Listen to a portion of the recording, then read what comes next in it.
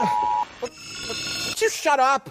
Hey, why aren't you and any of your stupid friends wearing your fucking masks like you're supposed to? Because we're social distancing. It's distancing, you fucking moron. And you're supposed to be at least 6 feet apart, unless you're wearing a mask. Then you could do whatever you want. Wrong. I heard that masks don't do anything. Yeah? Well, I heard that masks do something. Oh, yeah? Well, I read that coronavirus is going to be like HIV and it'll never go away. Oh, yeah? Well, I read that we're supposed to get a vaccine or a cure as early as this summer. I read that we're never going to get a vaccine and that masks and social distancing will be a part of our lives for the next 200 years. Oh, yeah? Well, I read that coronavirus is going to completely die off in the summer months when it's warmer. Oh, yeah? Well, I read that temperature has no effect on coronavirus. Well, I read that eventually 80 to 90% of us are going to get coronavirus anyways, no matter what we do. Then we could have herd mutiny. Oh, yeah? Well, I read if we all stay home, destroy the economy, and ruin our lives, my 99-year-old grandma will live to be 99 and a half. Yeah, okay. Well, I read that staying at home and staying safe is helping to flatten the curve. I read that in an article. I read an article that said staying at home or not staying at home, the number of new infections and deaths have been exactly the same. Well, what does it matter? They said that if you get coronavirus, you could still get it again. Up to 10 times. Wrong. I read on Facebook that if you get it, then you've got antibodies and you can't get it again. Unless it mutates in the fall into either 2 or 200 strains. They're not sure which yet. Wrong. I heard up to 2,000 strains. Yeah, Wrong. Also, if people leave their homes, then new coronaviruses are created. And not just in the Chinese wet markets, in my wet pants. Oh, yeah? Well, I read that the majority of people getting sick are the ones staying home. Oh, yeah? Well, I read that staying home doesn't necessarily make you safer, because the more you're at home, the more susceptible you are to the virus. You know, because you're not building up a tolerance. Yeah, that's what I just said. Huh. Hey, we're on the same page. That's pretty cool. We agree with something. Hashtag alone together. Hashtag in this together. Hashtag alone apart together. Hashtag time's up. Hashtag we got this. Hashtag stay inside, stay alive. Hashtag forever at home. Hashtag no job, no prob. Hashtag think about grandma.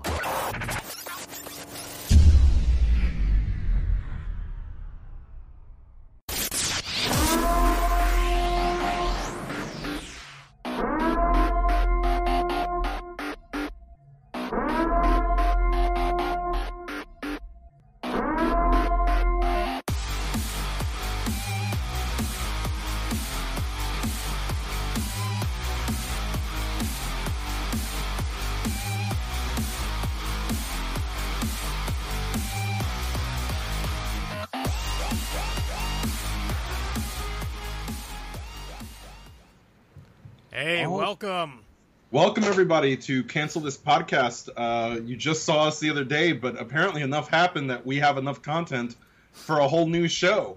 I guess that's the way the somehow world that works. happened. So, I'm Riv, he's John. Obviously, we're going to bring you the show tonight, and we're going to talk about all sorts of crazy shit going on in the world. Of course, be sure to subscribe, follow us if you're not following us already. If you just happen to be wandering by and you see this on Facebook, click like. We really appreciate that as well. We've got a lot of new supporters, so hopefully you guys enjoy what you see.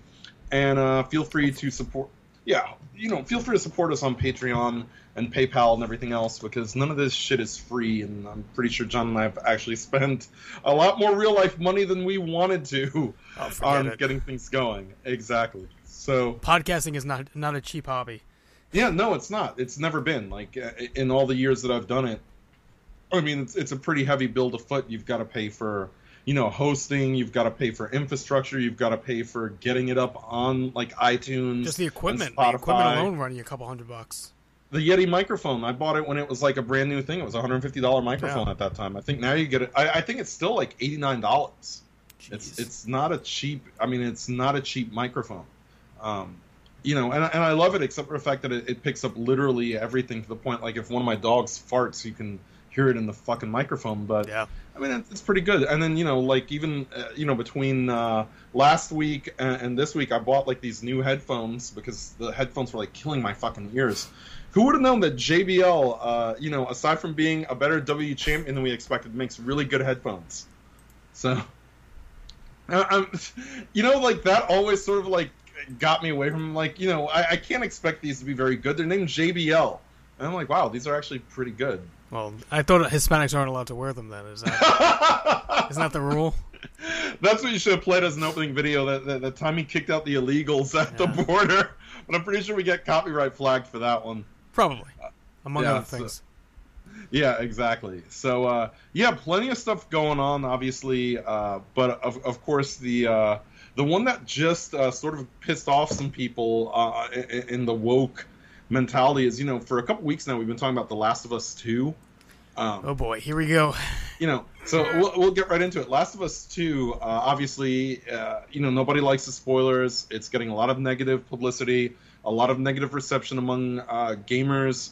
Despite anything the mainstream media or like your Polygons and your comicbook.coms say, those sites are so woke, they're fucking full of themselves. So they would have you believe that, this is a highly anticipated game, that everybody wants to play this game, that everyone is going to love this game, that it's going to, exceed all records, it's going to outsell The Last of Us 1. No, that's not going to happen, because what happened is Neil Druckmann, Neil Cuckman, whatever you want to call him, already the spoilers that we've seen, we talked about this a couple weeks ago on the show. Yeah. But, it's been talked about on YouTube. It's been talked about on, various podcasts and various video channels. But the problem is that Sony and YouTube and Naughty Dog have worked to silence any criticism of these spoilers that came out. These spoilers came out because they were treating their staff like complete shit.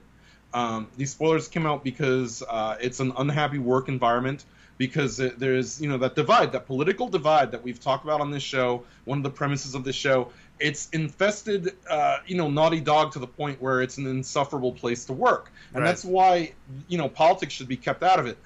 You see the meme going around, where it's Neil Cuckman on one side and it's Reggie from Nintendo on the other side. And Reggie's saying, hey, games should just be fun. Let's keep the message out of it.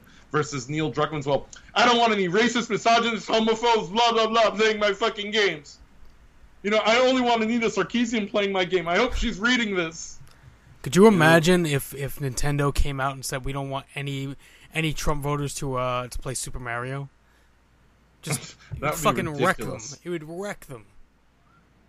Yeah, I mean, can you imagine if that becomes a new thing, and it's entirely possible we see it in our lifetime, that somebody says that they don't want to play Nintendo games because Mario is wearing a red hat, even though it's not a MAGA hat, it's just a red hat, so that's enough.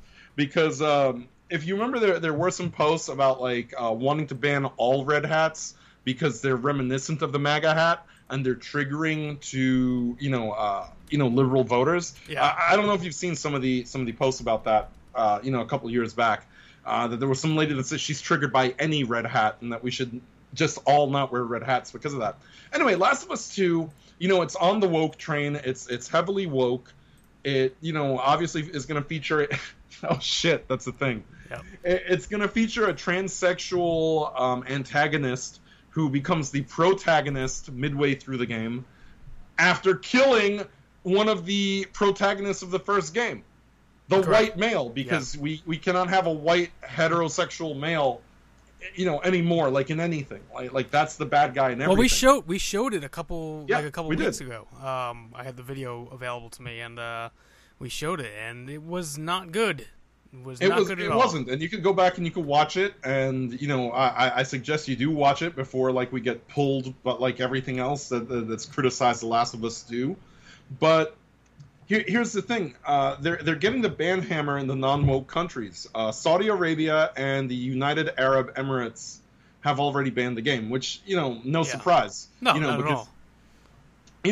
Gay rights is virtually non-existent there. But let's face it: when this game comes out, I don't foresee China allowing it. I don't foresee Russia allowing it, because the rules in other countries specifically, try to avoid this in their media. Especially China, which is funny because all these woke people are apologists for China, but then they never want to criticize China when China bans something for not being gay or not being diverse. And here's sort of my problem with it. Why is it we have to eat the shit sandwich when they come out with this stuff, but China, Russia, United Arab Emirates, like, it's okay for none of them to do it, right? Like, you don't hear liberals whining and complaining that the game is banned in those markets. Right. That homosexuality is banned in those markets. It's not just the game itself. Like, this is because of the fact that Middle Eastern countries are staunchly anti-gay. Russia, is more anti-gay. China is definitely anti-gay. 100%. Yeah. And I mean, but it's funny because, okay, so you'll make you'll give them a pass, but when I say, hey, I don't want to buy that game because I'm not down with that gay shit, like, oh, you're a fucking homophobe. No, it doesn't interest me. Like I said before on the last show, a lot of these oppressed, gender minorities, they talk about how we just want to live in peace. We just want to be left alone. But they don't want to leave anybody else alone. If you are, a conservative, if you are not to the left, if you are not a Bernie Sanders voter, if you, don't cry when Kingdom Hearts comes out, if your mouth isn't like this all the time, like, they want to remind you every 5 minutes, like, that you're supposed to respect their gender identity. Yeah. Like, you want to be left alone, but you don't want to leave me alone. Like, that's fine. You want to identify as a chicken? Go right ahead. Go over there, identify as a chicken. Just don't come over here and tell me I need to respect your decision to identify as a chicken, because I don't respect your decision. I'm not saying that I dislike you personally. I'm not saying that you can't identify as a chicken. I'm just saying I don't care to cater to or pander to you. Yeah. Like, I don't understand why that's, considered such a terrible thing. Luckily, also in news about these barnyard animal, sexual identity people, it turns out that we talked on the show, last week, and then we touched up on it on the makeup show that we did as well on Saturday, that Twitch had created the Safety Advisory Council to make sure that people weren't bullied or people weren't targeted for harassment, and they had put this person Ferociously Steph on their Twitch staff. And Ferociously Steph is a transsexual who also, for some ungodly reason, identifies as a deer sexually. There's videos of her, like, grazing and having, like, a deer orgasm while somebody rubs, like, the top of her head.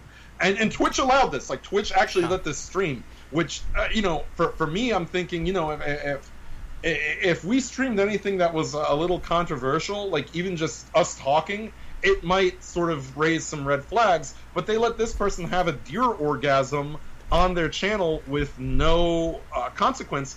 And this person, went and bragged about how they have the power and people should be afraid of me and all that. Like, you can look up the clips.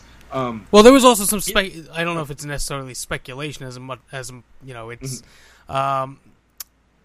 she was using edibles on the stream. Yeah, which is against terms of service. So that's kind of like. But you can't remove her because she's a marginalized person. Right. If you or I were to ingest edibles on Twitch, ban her immediately. But the thing is, there's one set of rules for thee and another set of rules for me, and that's what the left. Yeah, Z, exactly. Different rules for Z.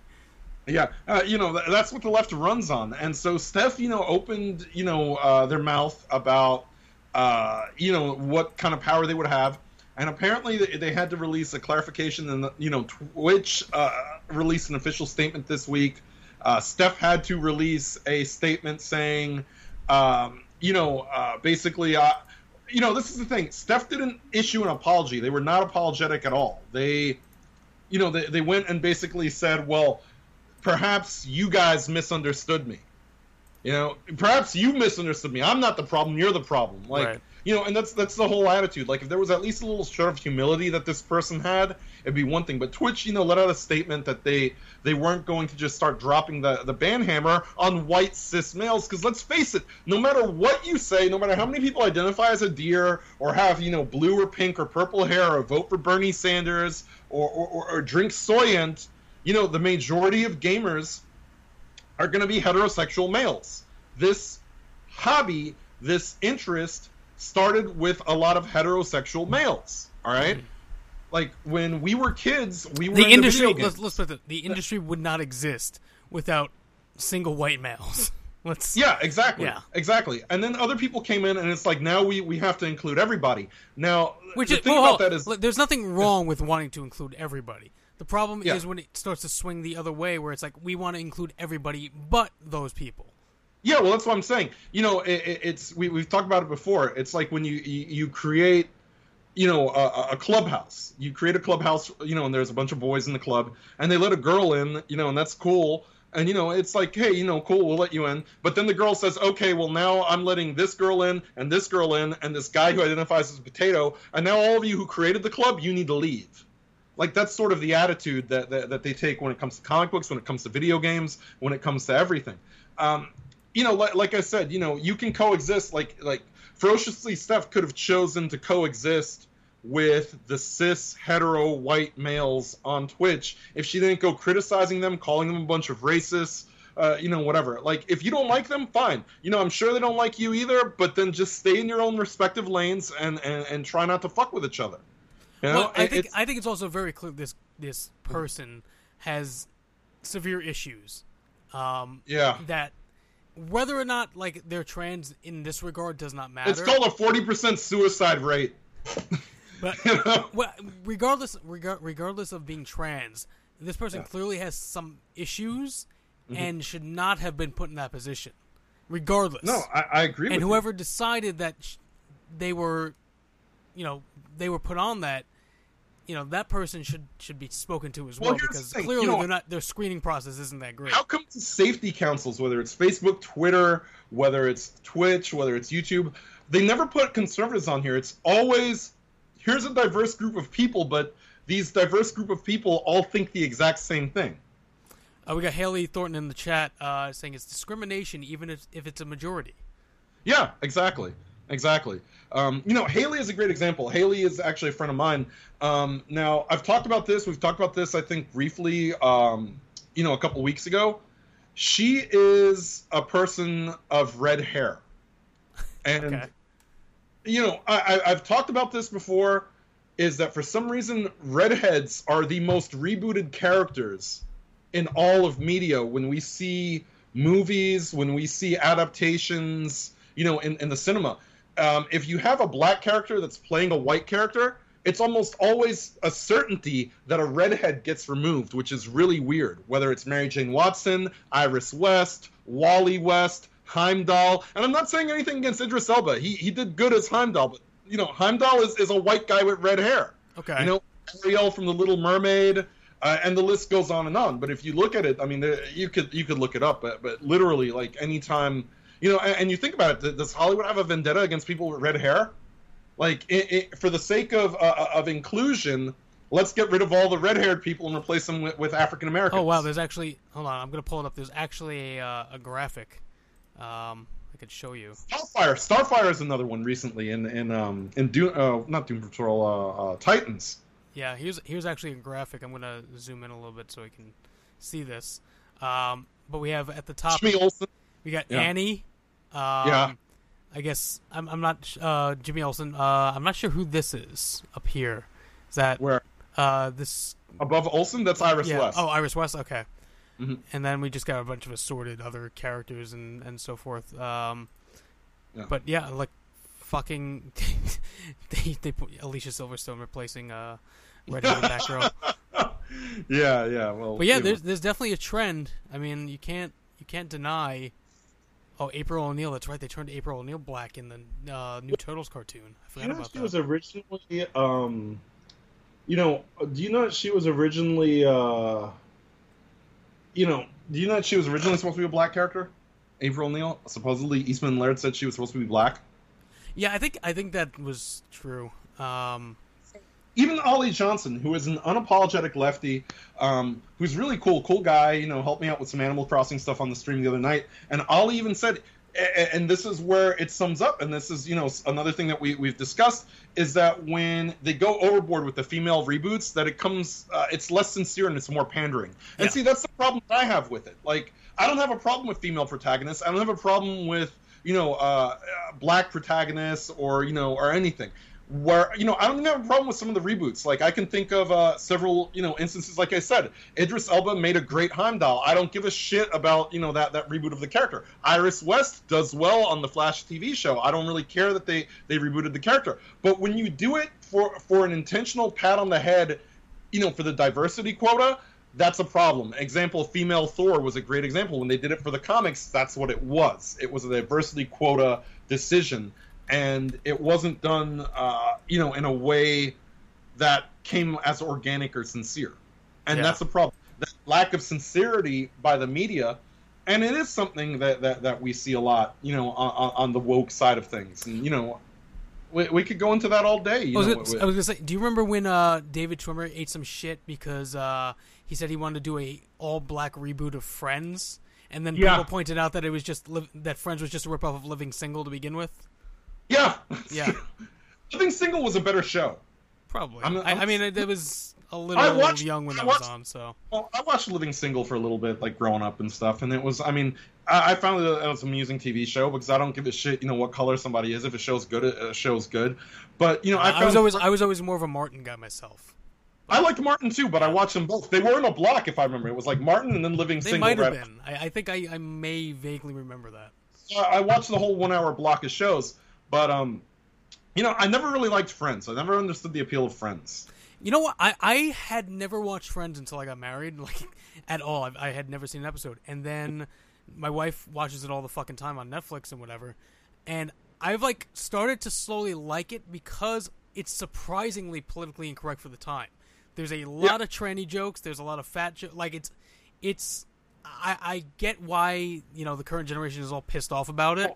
Because it's actually surprisingly PC. A lot of things in a way that Seinfeld was on PC. A lot of things in that day and age where, like I said, I've been on a binge of rewatching The Sopranos, which is just beautiful in terms of, a lack of political correctness. And it's a great show. Not everything has to be politically correct. And, I'm not saying it's okay to, backhand a bunch of... Tony has beaten up more women, I think, on the show than men. And yet... But, that's just the show. It's not like, oh, hey, I'm condoning that behavior. But it's part of what's going on, in the narrative of the show. There's a couple women who get smacked around on the show. Only ones who deserved it. That's how you got to look at it. My complete laughter today was I got on season 5 and that first episode where Chris and Paulie get in the argument with the waiter. It about cracks me up because they get in the argument and then Chris hits him with a brick and the waiter starts having some sort of seizure and instead of getting medical help Paulie fucking shoots him and fucking takes his money back. He's just like he won't stop shaking. Paulie just fucking puts a bullet in him and fucking takes his money. Such an asshole scene. It's great. I enjoy The Sopranos because it's a show that is very unapologetic. Yeah. And that's the thing. Those shows, I feel like older shows are more fun because they're unapologetic than today's shows, which Netflix has to shoehorn in, everything from interracial to but it's forced. It's not organic. It's a form of pandering, and we see that. Uh-huh. Did you see that Netflix got sort of snippy with somebody on Twitter a couple weeks ago? Where somebody called them out on putting gay characters on Netflix that weren't exactly necessary, and then Netflix says all gay people are necessary, and really got mad at them. Oh boy! Like for saying that, basically silence, bigot. Yeah. Sorry, this is just another clip of Tony hitting a woman. Oh Jesus! Oh yeah, the stalker, the crazy bitch. But yeah, he talks a lot of shit. But that's just, again, listen, you know it, I know it too, because we're both, I'm originally from, the tri-state area myself. That's how Italians in fucking Jersey really are. If you've ever fucking talked to somebody who's of Italian heritage in fucking New Jersey. Scary, but true. Very accurate. If you know an Italian guy who's worked in the the construction business or sanitation. Yeah, he's probably beating somebody. Oh, yeah, I love that fucking show. But yeah, so speaking of HBO, HBO Max is nearing fruition. So we're seeing more about that. The Snyder Cut obviously is a big deal for HBO. Yep. But here's my question for you. Is it setting a dangerous precedent for director's cuts? Because now we see David Goyer saying, oh, there's a Suicide Squad cut that we never saw that I'd like to bring out. Like, well, yeah, there's already been, like you saying, the Ayer cut for Suicide Squad. That was a thing that was mentioned back when that movie got released because that movie was taken away from him following the disaster of Batman vs. Superman. So they re-edited it more like a music, all like that music video thing. The wannabe Guardians of the Galaxy shit. Yeah, that was not part of the original movie. That was not part of his original cut. When I watched Suicide Squad, every time they did it, it felt like they were trying too hard to be Guardians of the Galaxy. And in fact, I think a couple of songs from Guardians soundtrack made it into Suicide Squad, if I'm not mistaken. Yeah, I was kind of annoyed when the movie would constantly just change from song to song like a fucking jukebox. That was kind of annoying. That was in both movies. Yeah. By the way. Yes, you're right. Yeah. So, but the thing is, I don't want them to start making this precedent where you can make a shitty superhero film and then you can just go, oops, my bad. Here's a extended cut. It's okay now. Here's the thing. Your movie should be gotten right the first time. Example, another Snyder film we can talk about, Watchmen. You can watch a theatrical cut. It's a good film. I have the extended cut on DVD. It's an even better film. It's long as fuck. The 4-hour cut is fucking terrific. The version with the Black Flag in it, it's terrific. Yeah, but that's what I'm saying. It's like, but you can watch the first cut and still enjoy the film and say, hey, that was a good film. Yeah. You see what I'm saying? Absolutely. It should be like that. It shouldn't be, hey, this is an atrocity of a film and here's my apology cut. We don't need apology cuts. I think that if Suicide Squad was a shitty movie before, it's going to be a shitty movie now. So I think that's something that I don't want to start seeing that become a common occurrence. Now, one thing that I did see is some of the people on the media, and then let's see, Ollie Johnson was saying he put in a long thing about Arrowverse doing inclusivity pretty well, other than Batwoman he didn't really watch. But yeah, like, I will agree with him. I'll co-sign with him on the fact that Arrowverse handled inclusivity pretty well up until Batwoman. Until Batwoman, I think it was done in a way that it wasn't beating you over the head with it. There were like gay characters, but they didn't feel the need to remind you that character was gay every 15 seconds or anything like that, Do you think that people will go back to Batgirl with everything that's happened? Do you think it's even if they do a season 2 with a new cast or a new lead? They are doing a season 2. They've confirmed that, but I don't think it'll save the show. I think the damage is already done. I think people are going to see Batwoman as a tainted brand. I think that they're doubling down on it because they don't want to give up on it, because at this point, no Arrowverse show has been canceled. You see what I'm saying? Yeah. The only show that's no longer here is Arrow itself, which ended after 8 seasons. They haven't had a failure on their hands, and even the shows that weren't connected to the Arrowverse at first, like Black Lightning, are still on the air. They're still doing pretty well, and now they've reconnected that to the Arrowverse after. What was the reason for them not connecting Black Lightning at the beginning? I don't know. It was just, I guess they were worried that maybe they were worried it wasn't going to do well. I don't know.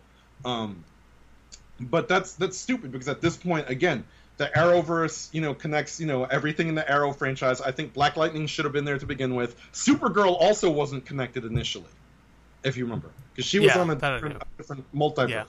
So Black Lightning, different multiverse. Constantine, same multiverse, which was strange because Constantine wasn't even a CW show. Wasn't it CBS originally? NBC. Yeah. So, now it's all connected, which is good. I don't think you should have a disconnected show. Although, I do think that they are going to have some bombs on their hands. I think Batwoman is their first bomb. You're not going to bat 1,000. It's just not going to happen. So Batwoman is their first bomb. I think Stargirl is going to be their next bomb, because it's really sort of hokey looking. Stargirl, I think they're going to be like 13, 14 years old on that show. Oh, and it's man. just, they're sort of trying to go with that. oh, we want to be like a superhero Stranger Things, and it's not gonna Well, work. you know, they're talking about because we were talking about HBO Max. HBO Max is getting a Green Lantern show, which I think just today they said was going to be like a step above the Arrowverse in terms of, I guess, quality and whatever. But I wonder how that's going to work out, because do you think that Green Lantern, as far as the films are done, do you think they're not going to revisit him in a film if they're going to do a TV show like that? Because I'm hearing they're doing both. It's going to be Stewart and Jordan. I think that if they do Green Lantern on HBO Max, they're going to, that's going to be recognized with whatever they do with DC, movies going forward if they put Green Lantern in. I can't see them doing the HBO Max Green Lantern and then not being part of some extended something later on. The problem, I think, again, the problem is just that WB is so wishy-washy about any sort of extended DC universe that none of this makes sense. You've had too many Batman reboots. You've had too many different Jokers. The Harley Quinn disaster. WB doesn't know. This is the problem. WB doesn't have a plan. When you look at Marvel has actual plans for it. They actually name it in phases. Phase 1, Phase 2, Phase 3, Phase 4.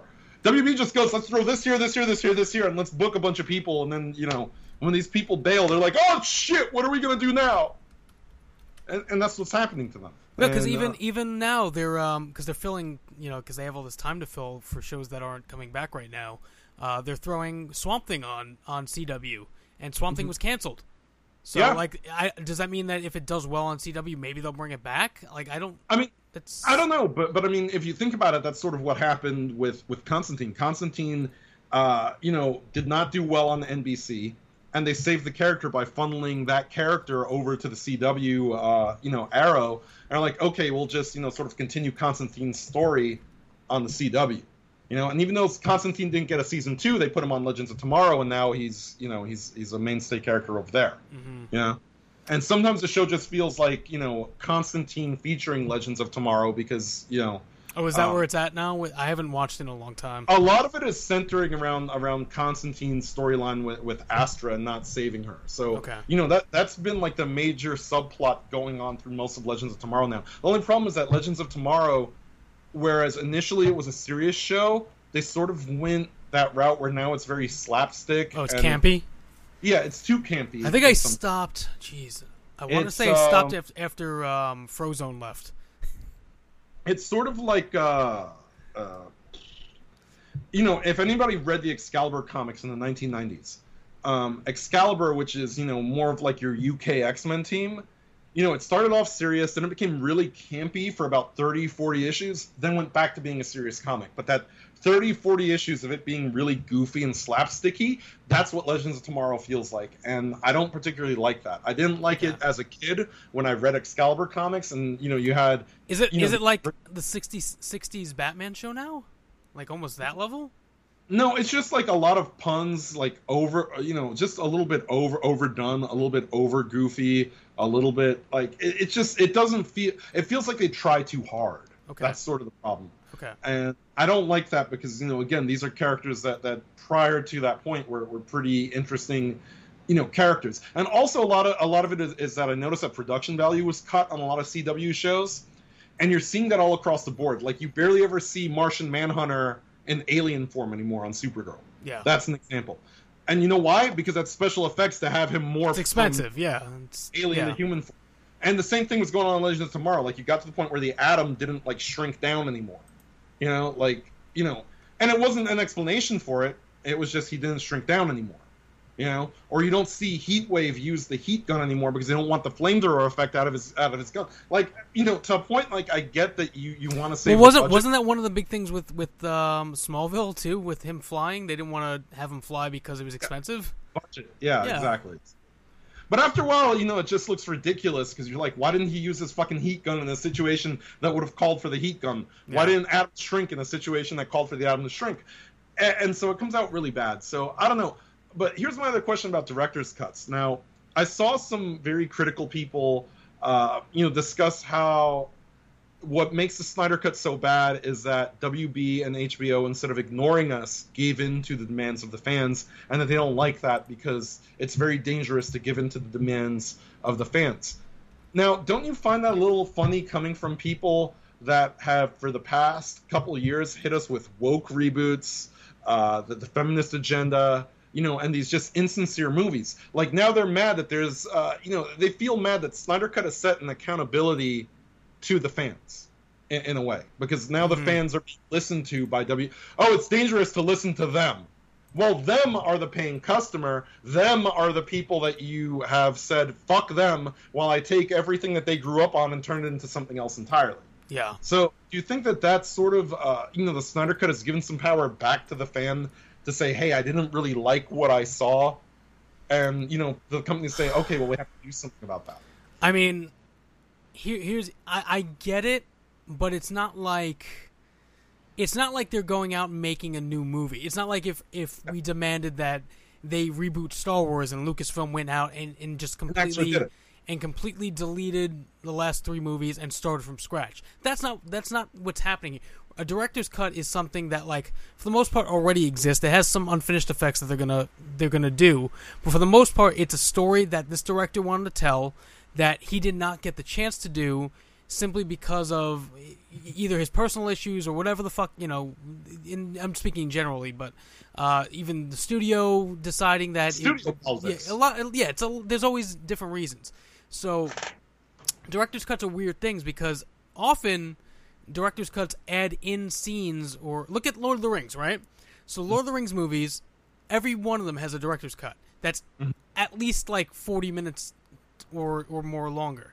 And that was part of the plan going in, is like Peter Jackson knew that the studio was only going to let him put movies that were a certain amount of length into the theaters. So what did he do? He shot the footage and then had them separate a budget so that when it went to DVD, he could put those scenes back in and make it a more fuller experience for the fans. So what you're doing here with Snyder Cut is essentially like, hey, look, this movie did not do well. People did not like it. We have a version of this movie that we shot or that exists that maybe people will find more palatable overall. So we're going to take a chance and let people see this and decide. Look at Superman 2, the Donner cut. Superman 2 by itself is not a bad movie. So it's not a movie that necessarily demands a director's cut. However, it also is a movie that was fabled that like had all these scenes that people never got to see because they were cut due to budget reasons or whatever, and it took 30 years for that to come out. We got it as basically an extra, more or less, on a DVD set that was coming out when they were doing the anniversary. Exactly. There's plenty of great director's cuts. I'm like just trying to think of like something more recent because I can think of older shit. But what you said, Watchmen. Watchmen's a perfect example of a director's cut that, for reasons at the time, it just more or less length that they couldn't get into theaters at the length. I still hope that one day we get the Kill Bill director's cut with the color House of Belief scene. It got released in Japan and then we never saw it here in the States. There's just plenty. I'm sure that more or less it gives directors a chance to tell their story without the constraints, and that's really what this is about. Exactly. Snyder's getting to finish his vision, which was interrupted due to his family shit that he had to deal with. WB at the time said, we put Whedon in and hope for the best, but Snyder never got to tell his story. And regardless of how good or bad the Snyder Cut is, it's about giving a director a chance to fulfill his vision of the story. Exactly. Because one of the big complaints, and another great YouTuber that I've watched the videos of, Critical Drinker, is a great example. Yeah. He did a video about Justice League, and he talked about how it feels like two entirely different movies just smashed together, because you've got Snyder parts and you've got Whedon parts just sort of smashed together into a movie. Yeah, they don't work. It just doesn't work. It doesn't have an identity. Like the movie loses its identity in the process. And, that's because you have two entirely different sort of tones smashed into one movie, a lot of reshoots that don't look right, and it came off as really bad. And, I agree with that. It wasn't a good film. I saw the movie, like, my cat died, and I went to see Justice League to get my mind off my cat dying, Yeah. And it made me feel more depressed at the end of it. You know, I was just thinking of a superhero director's cut that may actually improves the movie. Mm-hmm. Daredevil. Oh, Daredevil is a great director's cut. Yeah. Yeah. Coolio got completely cut from the original. Yeah, the Daredevil director's cut. Even as much as I hate the Batman v Superman movie as a whole, the extended cut that they released on Blu-ray is significantly better than what was released in theaters. More tolerable. Yeah, it's at a point where it's like they should have never released the theatrical cut. It should have only been the extended cut. I agree with that. So I don't know. Some other comic book and comic book movie news came out earlier. I believe it was yesterday. CBR went after Captain America and posted this article about Captain America's toxic masculinity. Oh God! Now I found this really interesting, but they call Captain America selfish for wanting to self-improve. Because the fact that he takes a super soldier serum and he goes from skinny Steve to this buff masculine guy. And that bothers them because most of the people who are like soy boys, they're basically saying that I shouldn't have to want to improve and I shouldn't have to improve. And that skinny Steve becoming Steve Rogers, Captain America, was like a slap to their face, that he was selfish, that he wanted to become a toxically masculine male, that he could have, signed up for the military and been like a clerk or something like that. Like if he wanted to serve his country, anyway, this article came out and they came off and just really condescending and really trying too hard.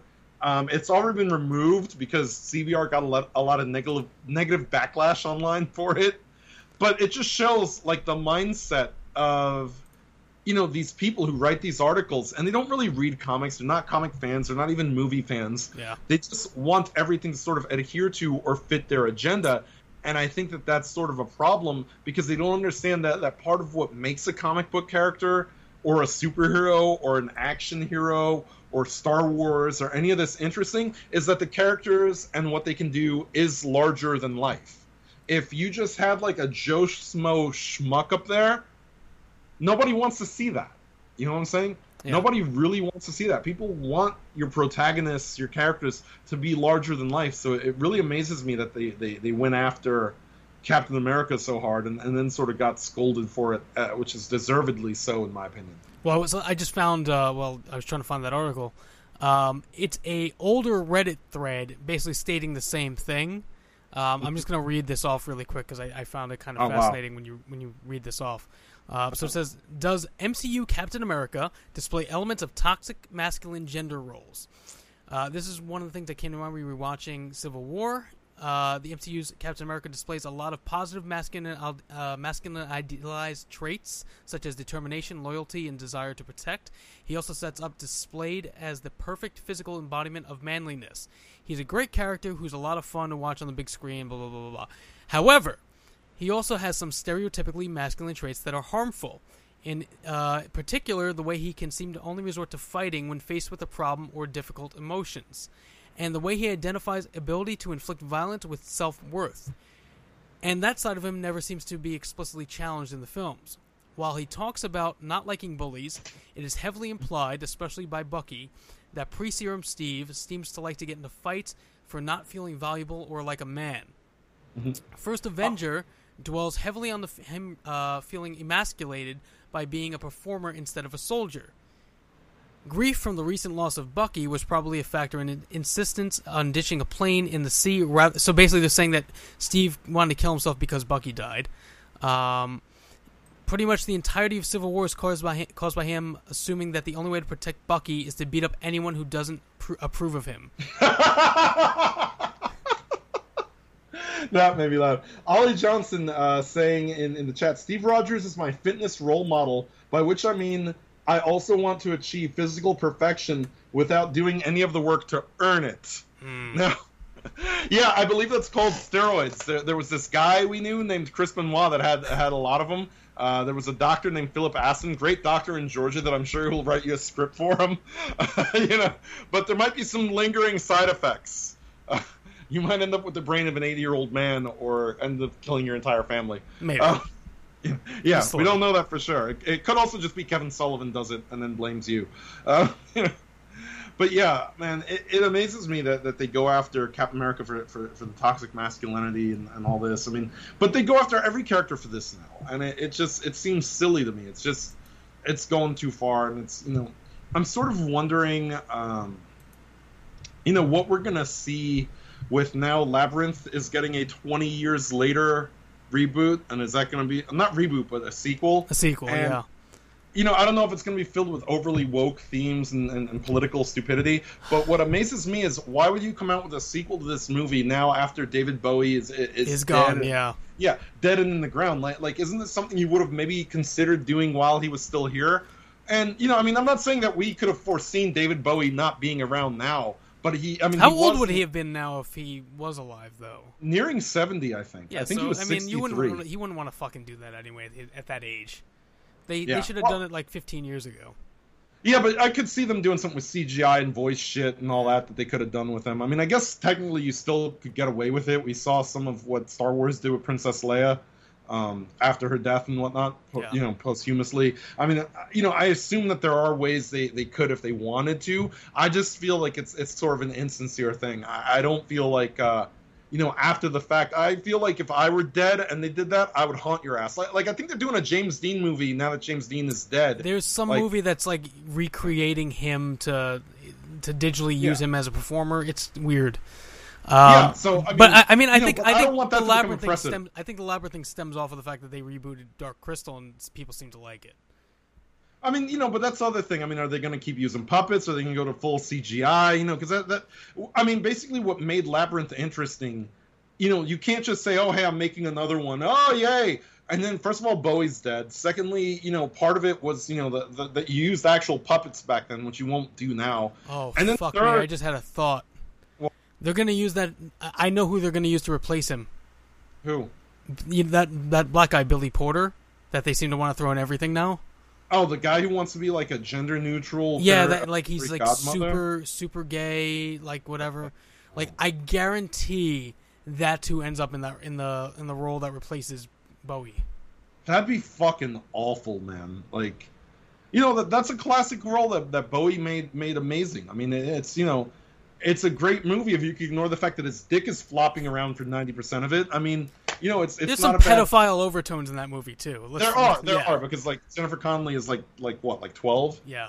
13? No, she's 13, and I remember that because I'm about the same age as her. And I mean, I always had a crush on Jennifer Connelly growing up, and then you know, now I can't. Ass happened. And then... Now I can't unsee that, and that's the other thing. You're gonna put Jennifer Connelly in this movie after Ass to Ass because that pretty much tanks your career. Like, at that point, like, you can't look at Jennifer Connelly without thinking of that scene in Requiem for a Dream. Yeah, if you've seen that movie, it's hard to look at her as anything else. Yes. Yeah. Yes. Ass to ass! It's like the best. That's like the funniest thing. Like, it's so random that they just threw that in the movie. I mean, I'm surprised she agreed to that. Like, what was she, I mean, was she on drugs? That was probably early on in her career, though, as far as, like, adult roles. So, it was probably like one of those movies, like, where she got offered it and was like, okay, maybe people will take me seriously as an actress, and then, like, that happens. It's like, oh. Oh, man. You know what I tell people? Because people say that, you know, it's supposed to be taken seriously as a movie. You know, I say that Requiem for a Dream is a comedy because there's a Wayans brother in it, and that automatically classifies it as comedy. Hmm. Like, Marlon Wayans is in the film, that's automatically comedy. Like, he doesn't do... Has he ever done any other serious movie other than Requiem for a Dream? I don't think he has. I think they're all comedies other than Requiem. Oh, man. It's a good question, actually. Now I want to look up his IMDb. But I was going to tell you a story. So, when I was a teenager, my friends were watching Requiem. And then somehow I left and came back, and they were watching the Dungeons and Dragons movie that he's also in, and I, for some reason, thought it was the same movie, and I'm like, what the fuck is going on? Oh, man. That movie, okay, the first time I saw Requiem for a Dream, it shocked me, and, like, it's one of those movies that has passed the realm of being, like, shocking or serious, and has just become such a comedy that it gets funnier every single time I see it. Yeah. Like, I cannot take it seriously as a film anymore. Oh, I haven't watched it. I probably haven't watched it since I was in college. I showed Julia the movie not long ago, like, you know, because she had never seen it, and then, like, she ended up cracking up as much as me because there's just so much that's just it ends up being funny when you really stop to think about it. Yeah. You know, a lot of the Ellen Burstyn, like, I'm gonna be on television.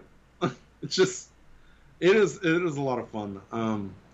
So yeah, also one thing getting traction. Is that the trailer? Yes, the trailer. Oh God. Jared Leto, man, he's another one. Like, I don't know. I actually liked him in that role, but is that before you were annoyed by Jared Leto? Yeah. I think everybody liked him better until they saw his Joker in Suicide Squad, which I think the other thing that's annoying about him is how much he's tried to defend that role and say that it's not his fault. Well, that's what they keep saying about the Ayer cut. That it would bring back a lot of his acting stuff that he did for that movie that people never saw. Because he apparently had like 20 more minutes of Joker stuff that was cut out. Mm-hmm.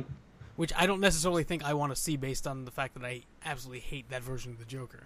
Yeah, that's what I mean. I don't think that there's any redemption for that version of the Joker. From the minute the press picture came out and he looked like Macaulay Culkin on a fucking bender. Do you remember when Benoit got picked up by CNN for using that Photoshop?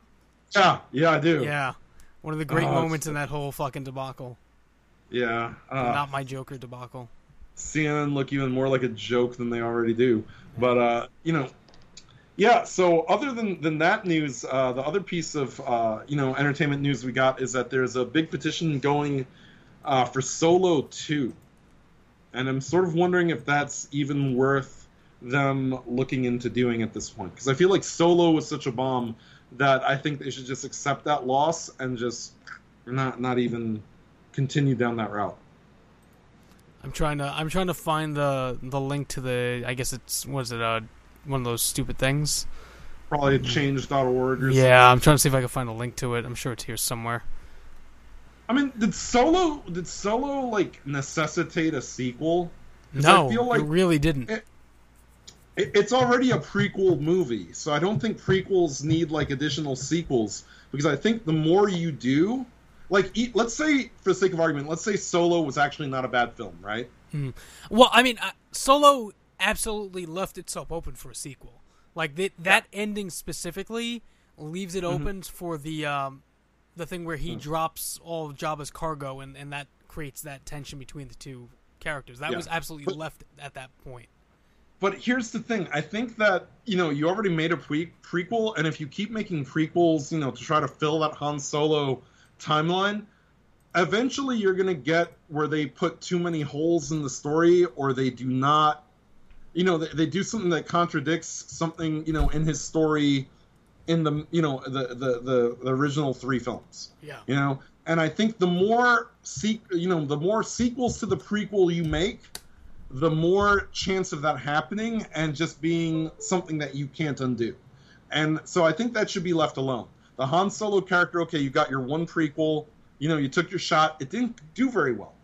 And I don't know how much you can blame on the movie itself. Yeah, how much did it lose? It lost what, $100 million, I think? But how much do you blame on the movie itself, and how much do you blame on Rian Johnson in The Last Jedi? Because what happens in The Last Jedi... it was a combination of both. It was burnout from Star Wars becoming like a regular thing, plus the fact that Last Jedi did not do well creatively for anybody. Yeah, and it soured everyone's taste towards Star Wars at that point. I think fan enthusiasm for Star Wars was at an all-time low at the point that Solo came out in theaters. And again, it's something that's been slow to build back up. I think The Mandalorian has, started to build that enthusiasm back up gradually. But I think that it's a very fragile enthusiasm, and it can be broken very easily. And I think one misstep or two missteps by Star Wars, I think would set them back all over again. Especially now, because I think people will have less of a tolerance. I think people are less patient to deal with bullshit. If given that, if fed that in cinematically right now. Yeah, I was just looking up Solo. Depending on how you calculate it, Solo lost close to probably $200 million. Yeah, no, I think that's one door that should stay closed. Yeah. If it just should not be reopened. I think that's just a problem. I'd just rather see new stories that don't involve the main characters that we all know. Exactly. I think Mandalorian was a great way to do it. Yeah. I think Mandalorian is. I think Clone Wars got a lot of great traction as well. That's what you need to do in order to generate that interest. Don't ruin it. Don't ruin it though with feminism or this this all female thing that Kathleen Kennedy wants to happen, or God forbid they give Rose Tico her own fucking subplot. Terrible. For whatever reason, like the feminists and the soy and the simps, like they really love Rose Tico. Because she represents them. She's the everyman. A fat, slovenly piece of shit that does nothing. She's like a reincarnate of Margaret Cho, and Margaret Cho isn't even fucking dead. I mean, it's just no. Keep that away, man. That character was absolutely awful. There's no reason that they should keep up with that character. But yeah. So some wrestling news this week after all the gloom and doom and death. After we reported Drew Gulak, his contract expired, it looks like he's back on the active roster for WWE and SmackDown. Yeah. So did he get what he had asked for, or did he fold and just say, you know what, fine, I'll take the lower deal? Does anybody know yet? It sounds like he got a raise. It may not be what he originally asked for, but it sounds like he did get a raise. Look, let me throw it to all of you this way, and it's not just a professional wrestling thing, but it's just a life thing. You should always ask for more because nobody's just gonna hand you more. You have to ask for it, and sometimes you have to set the dollar. I mean, the art of the haggle, the art of the negotiation is they hit you with a low number, you hit them with a high number, and hopefully you meet somewhere in the middle that's agreeable to you. Always set your expectation, your number higher than what you plan to get, because you're gonna meet somewhere in the middle. So I guess that's what happened. I mean, it's just simple contract negotiation. Yeah. I mean, again, I think that WWE, I think he'll do very well. I think he's done well for the time that he's been there. All things considered, as a competitor, I mean, he has some great matches. He's a great talent, and even like some of the stuff he did on 205 Live, even like years ago when the PowerPoint stuff. Yeah, he was doing all that. Yeah. Even the shit with Enzo and shit, and where he was like basically like ripping part of off his goon squad. Yeah, and the MAGA gimmick and all that. Remember that was a whole like little thing. I mean, but he, I think, has sort of established himself as a likable enough, character that he'll do well in WWE. Mm-hmm. You know what I'm saying? Yeah. Like he's established. Yes, I can wrestle, but I also have enough personality to go with the theatrics and go with the silly gimmicks and go with the silly angles and stuff like that. That WWE is all about, because that's sort of a thing with them. You're not going to just get, to the top being a performer in WWE, like a strict, performance guy. You have to sort of roll with the punches of the goofy shit. Even Daniel Bryan, arguably one of the best, professional wrestlers, in our era, he had the sort of, yes, no, Team Hell No with Kane, all sorts of, I mean, how many ridiculous things did he have? I mean, and he even had to put up with NXT. Holy shit, the original form of NXT with the weird feud with Michael Cole. I mean, they sort of used him to get Michael Cole over as a heel when you think about it. In a lot of ways, yeah. So I want to pull up NXT videos of Daniel Bryan because, oh boy, were they not good? that whole thing with him and Miz. Yeah. But yeah, so we've got some other WWE news, which you told me about. A podcast host, which I forget the podcast, I forget the name of the guy. JD from New York. JD from New York, yeah, that was it. Yeah. Is under fire because he made some disparaging comments on his podcast about Alexa Bliss. He said something about that she's not a good wrestler and that she looks like she's bad in bed or something. Yeah, so I unfortunately the original video tweet got taken down, so I can't play it. But what happened was I'm gonna punch up Alexa's timeline though. He had posted a video on his, and I don't even think it was recently. From what I'm hearing, this is a clip from about a year ago. Mm-hmm. And somehow it got circulated because he got in an issue with Ryan Satin. He was arguing with Ryan Satin online, and then it escalated from that. But what he said about Alexa was that, she's lazy in the ring, and basically, like, if she's as lazy in the ring as she is in bed, like, she's terrible. Like, she's not a good fuck. And, like, for whatever reason, somebody who had a. First of all, this is where it gets really interesting. The account that posted it, that sent it to Alexa, that was subtweeted by Alexa, was a homophobic anti fan of this podcaster. Because the name of the account is GayD206, and the other guy's name is JD206. I see. So it was, it was an account that was probably, causing him a lot of shit. And Alexa retweeted it, and then all of a sudden the fucking internet, Twitter blew up and started attacking this fucking guy. You had the Big Show, you had Braun Strowman, you had Sonya Deville, Charlotte, Mick Foley, all these people calling him out and on this comment. First of all, look, whatever you may feel about if it's crude or misogynistic or whatever.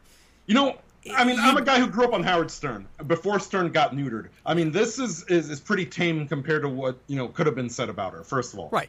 And look, if you want to say look, if Alexa's shitty in the ring and she's probably shitty in bed too because that's how much she puts in no effort because she's all looks, that's your right to have that opinion.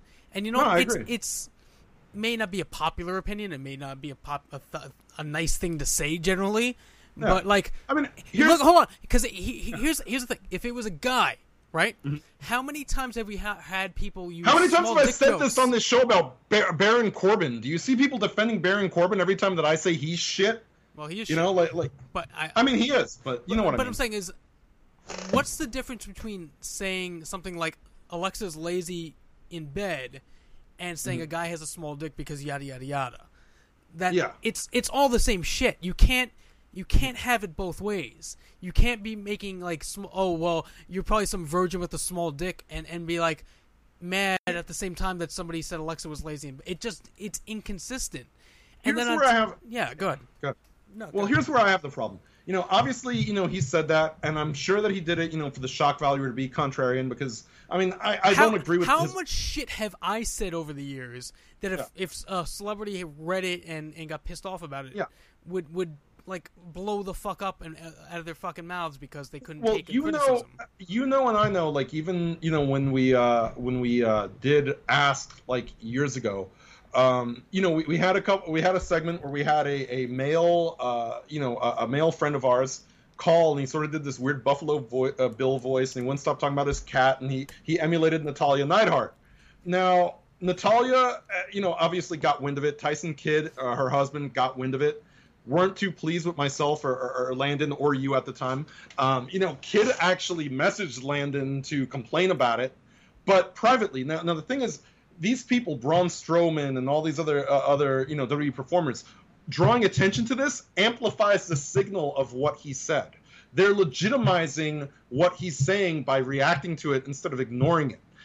If you got a problem with it, you could bring it up privately if it's really something that bothers you and whatnot. But it's not like Kid went and blasted our podcast everywhere so that everybody would actually listen to us making fun of his wife.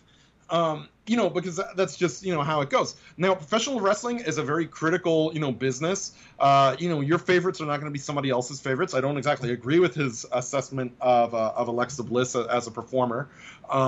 Which is your right. Yeah. I think that I will say this. I think that since her injuries, she's become less of a performer. And when you watch the matches that she has, because she doesn't have to. But when you watch the matches she has, she works considerably less than any of the other people in the ring. Yeah, but let's still gets pushed as a main event. This is why she's primarily a tag team competitor now, because she lets Nikki Cross do the majority of the work. Correct. Because Alexa has had several concussions, she's had several injuries. Thanks to Ronda Rousey, by the way, which she also brought up that she hopes Rousey would give her an apology because Rousey damn near ended her career. And Rousey is a fucking stiff worker if there ever is one in terms of. She was a year in the business and she came from MMA. You have to. Yeah, but then she could have taken done a lot more damage than she did. And the thing is, so I can understand sort of the criticism, and you don't see her taking the risks that she used to, because she did add a little bit more high flying to her repertoire. at the height of, her in-ring, performer career. But now she's sort of, surpassed that in terms of popularity to the point where I don't really have to try very hard. I just have to look good. I just have to sort of, get the pop, or if she turns heel again, she knows how to work the crowd, on the microphone. She's good at being a bitch on the mic. She doesn't have to work very hard. And, but not to put her on the same level as Steve Austin at all. No. But you also know that if you look at Steve Austin's career, you have a very hard-working Steve Austin, and then you have, what kick stunner, pretty much like for the majority of his career, after he had that neck injury, after Owen broke Steve's neck, before Owen broke his own by becoming a human bobblehead, the Steve Austin pre-Owen Hart and post-Owen Hart in the ring are very different in terms of what's done. And that's because at that point, you have to protect yourself because, your bump card is pretty well checked out at that point. Okay, but I want to say something. If Alexa looked like Nikki Cross, right? Do you think that despite the fact that she cannot work anywhere near the level she would have normally had to, that she would still be in the same position? No, because I do think that Cross, and I think personally, I don't find Nikki Cross ugly, but, she's not like that whole blonde, petite kind of thing, obviously, she wouldn't be in that same spot. She's not Vince's type, that's what we all mean. Yeah, she would be bumped down to like an Alicia Fox level. Right. Now, what I'm saying, I think that he made a fair point, despite the way he said it. I think he did make a fair point that Alexa's does definitely get pushed more because of not who she is, but how she looks. Even though her ring work does not elevate her to where she's pushed. Now, what I do want to add on here is the pylon that was done here by her tweeting him. I firmly believe she's aware of how rabid and obsessed her fan base is. Yeah, because she's going to get a lot of those Buffalo Bills, those Luke Hudsons, her White Knight fans. Simps. She's got her White Knight fans. And I feel like she 100% knew. She 100% knew that if she tweeted at this guy and outed him, that her fans would go after him. And the pylon of the other wrestlers, Sonya saying, well, I can't wait to get my hands on this guy. Braun saying something. Like, it was a pylon of these wrestlers directing their fans at this one guy. So it shouldn't be a fucking shock that all of a sudden he's getting death threats and that he's getting doxed and his fucking parents are getting phone calls by these people, these fucking nut jobs that are trying to harass him. Like, that's what you have to, as a celebrity, you have to have a certain level of responsibility in knowing that, like, if you direct any kind of anger towards or attention towards something, your fan base is going to go after that person. And you do have to understand you have that power. Regardless if it's your intention or not, you have that power. And this happened... Unless your name is Curtis Axel, because if you remember, we had Conan shit on Curtis Axel on Ask many years ago. Conan, though. And... nobody cared about Curtis Axel to defend him either, which is, again, I guess if you, there's your argument. If you looked like Curtis Axel instead of Alexa Bliss, would anybody fucking come to your aid? Yeah, I guess not. But I just want to finish this. So what I'm saying is, this happened a couple of years ago, way back, if you remember, with Perez Hilton. He said something about Lady Gaga, and then all of Lady Gaga's fans started fucking sending him death threats and all this crazy shit. Where she had to actually get on and basically tell her fans to back off because it was getting so fucking crazy. So this isn't the first time that a celebrity has pointed anger towards somebody and their fans have aggressively gone after. Let's be honest here. Even though you and I, have our roots in the wrestling over the years, I'm just calling spades here. As far as toxicity goes, the wrestling fan base is the most toxic fan base there is. Is it worse than Star Wars fans? Yes, and I would say that Diva fans, they're the fucking worst. Any of the Diva fans, they're going to come after me now because they're going to come after us for saying Diva now because you have to refer them as women's wrestler. You could fuck right off with that. But they're even worse. These people are usually like completely rabid, completely no life, obsessive, compulsive, just maniacal people, obsessed with the personal lives of everybody. From Renee Young to Becky Lynch to every woman on the roster. These are people who get mad when you call Nia Jax fat, even though she is fat. That's not That's not an yeah, opinion. I saw that on Reddit. Like the hypocrisy of wrestle Twitter is so fucking weird because they'll go after because this all stemmed out of the Hana Kimura bullshit. You know, yeah, well, that's the problem. That's where this stemmed from. And the thing is, because of the fact that she killed herself because of online bullying. Yes. So all of a sudden, these people in their mind have justified that because Alexa Bliss. They've seen the W24 videos. Alexa Bliss, did not have an easy life growing up. She fought like bulimia and anorexia. She almost died a couple times because of bulimia and anorexia. She has bad self-image. She's been very candid about her mental issues, as a teenager to a young adult to, getting to WWE. So they think that this amplifies their white knighting. This amplifies their need to protect Alexa Bliss, who doesn't need protection. She's a grown woman, in the prime of her career, working for the biggest wrestling company in the world. It's not like Hana Kimura. Hana Kimura was working out of Japan. Japan doesn't give a fuck. They commit suicide there for fun. They commit suicide there. They do. The harakiri and shit. There's actually a lot of people in Japan who believe that you must commit suicide to regain your honor. That's the thing that they believe over there. That's not me, making light of it. They actually believe that in Japan. And I'm not making light of what happened to Hana Kimura. It's sad that it happened, but I also think it's absolutely sad. But the problem is the hypocrisy of wrestling fans, of wrestling Twitter specifically, going after this guy with such ferocity and saying like they're tweeting him death threats, telling him he should kill himself. How the fuck are you going to justify going after somebody you're saying someone's being cyberbullied, okay? You're defending cyberbullying with even worse cyberbullying. It makes no fucking sense. Well, here's the biggest problem. The biggest problem is when you dox somebody, and I've seen people try to say it's okay to dox people if they're such bad people, if they've committed a crime or they've done something really bad or whatever. I don't believe that because the problem is when you're doxing somebody, he said that his parents are getting calls. His parents have nothing to do with this. They're not the ones who said anything against Alexa Bliss. If he has a wife, if he has children, they don't have anything to do with his problem with Alexa Bliss. So when you dox, somebody and you post their personal information and you're sending people to harass their family, like at that point you are taking it a step further. You're taking it too far. There's escalation. At what point do you say, hey, wait a minute, I've gone too far?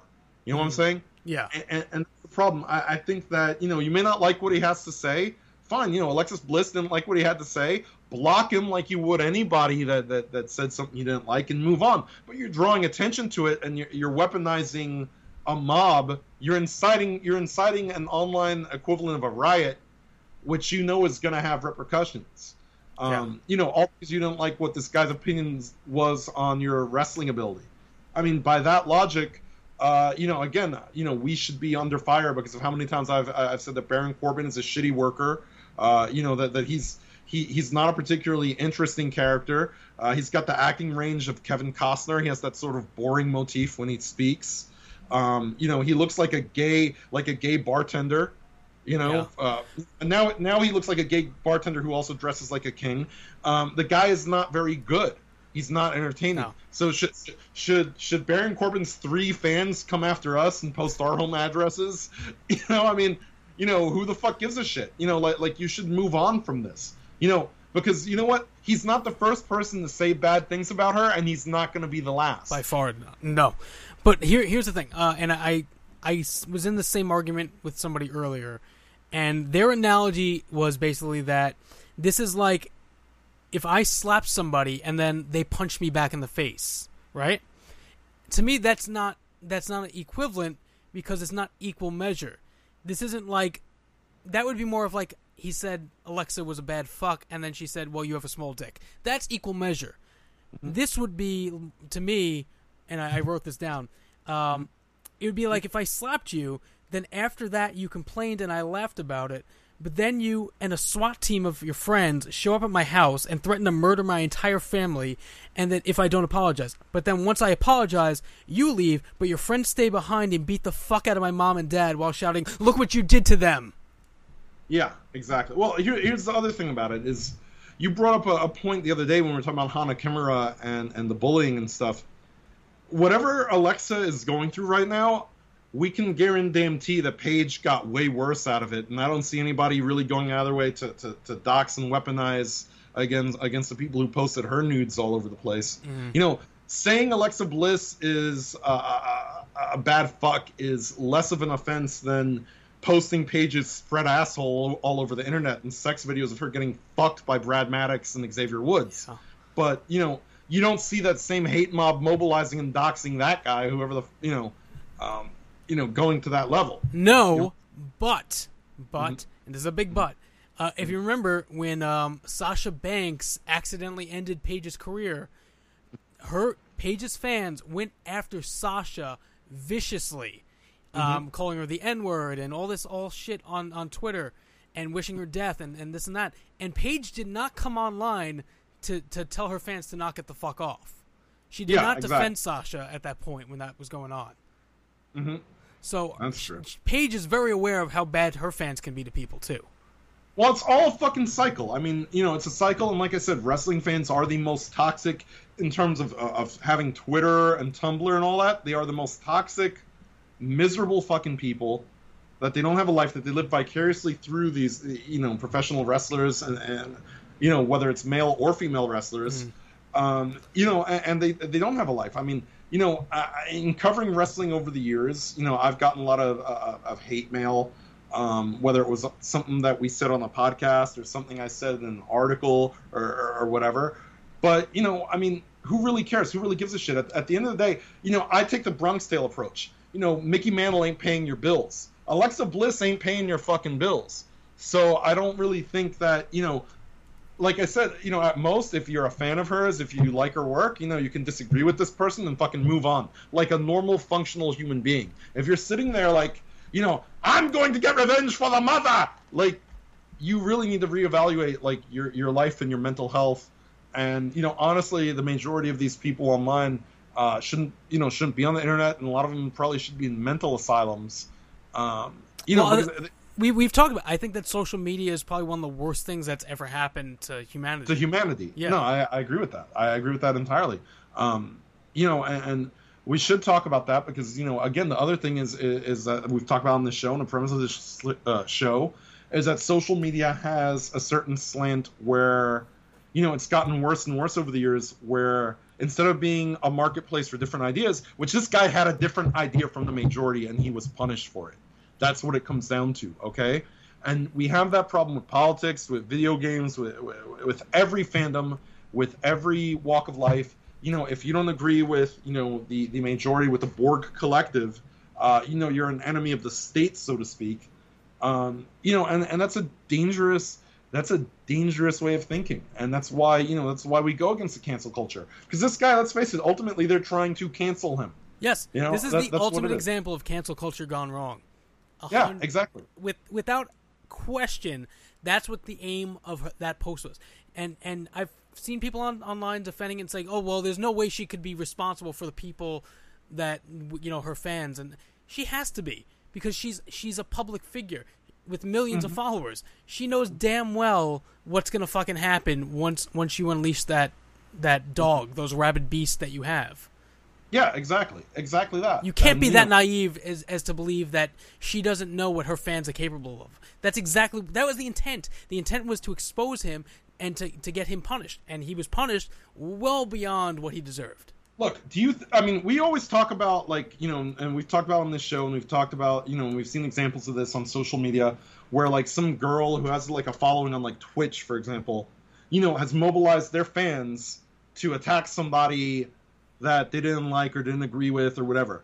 Okay? Now amplify what an e-girl has on Twitch by about 1,000, and you have what Alexa Bliss has. You think the simps on Twitch are bad? Look at how many guys are fucking simping for Alexa Bliss, you know, in the wrestling world.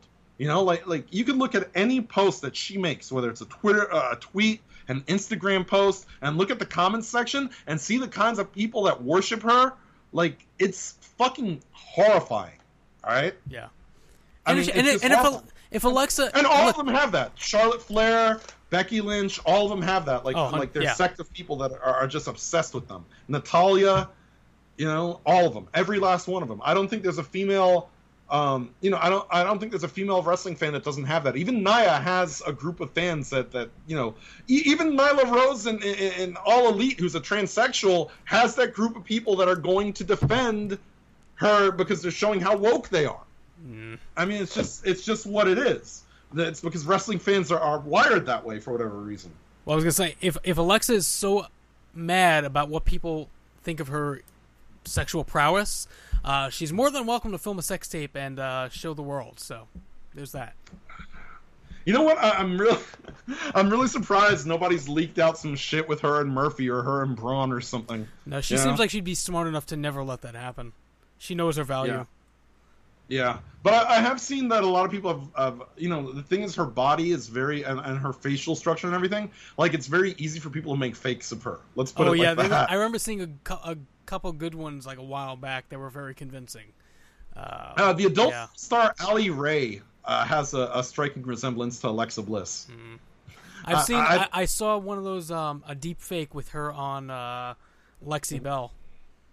Oh wow, really? Yeah, it wasn't very good, but people were trying, so there was that. You remember she was trying to get into wrestling? Wasn't she trying to get like she wanted to try out or train or something, but she probably gave up on that. She's the opposite. She's such a hard worker in porn that she just doesn't have the talent to get into the wrestling business too. She's all exhausted from being fucked all day by big giant black dicks. Maybe that's why she wants to get a job in wrestling after maybe she saw the Paige video. It's a new day. Yes, it is. Good old Biggie. Shit, man. Yeah. So speaking of racially motivated, you know, speaking of four black guys on one white person, oof. Let's go with the reverse. We got four white guys on a black man that came out today in Minneapolis. 4 police officers leaned on a black man's neck and choked him to death. Yeah, I'm going to pull up the video of that while you're talking.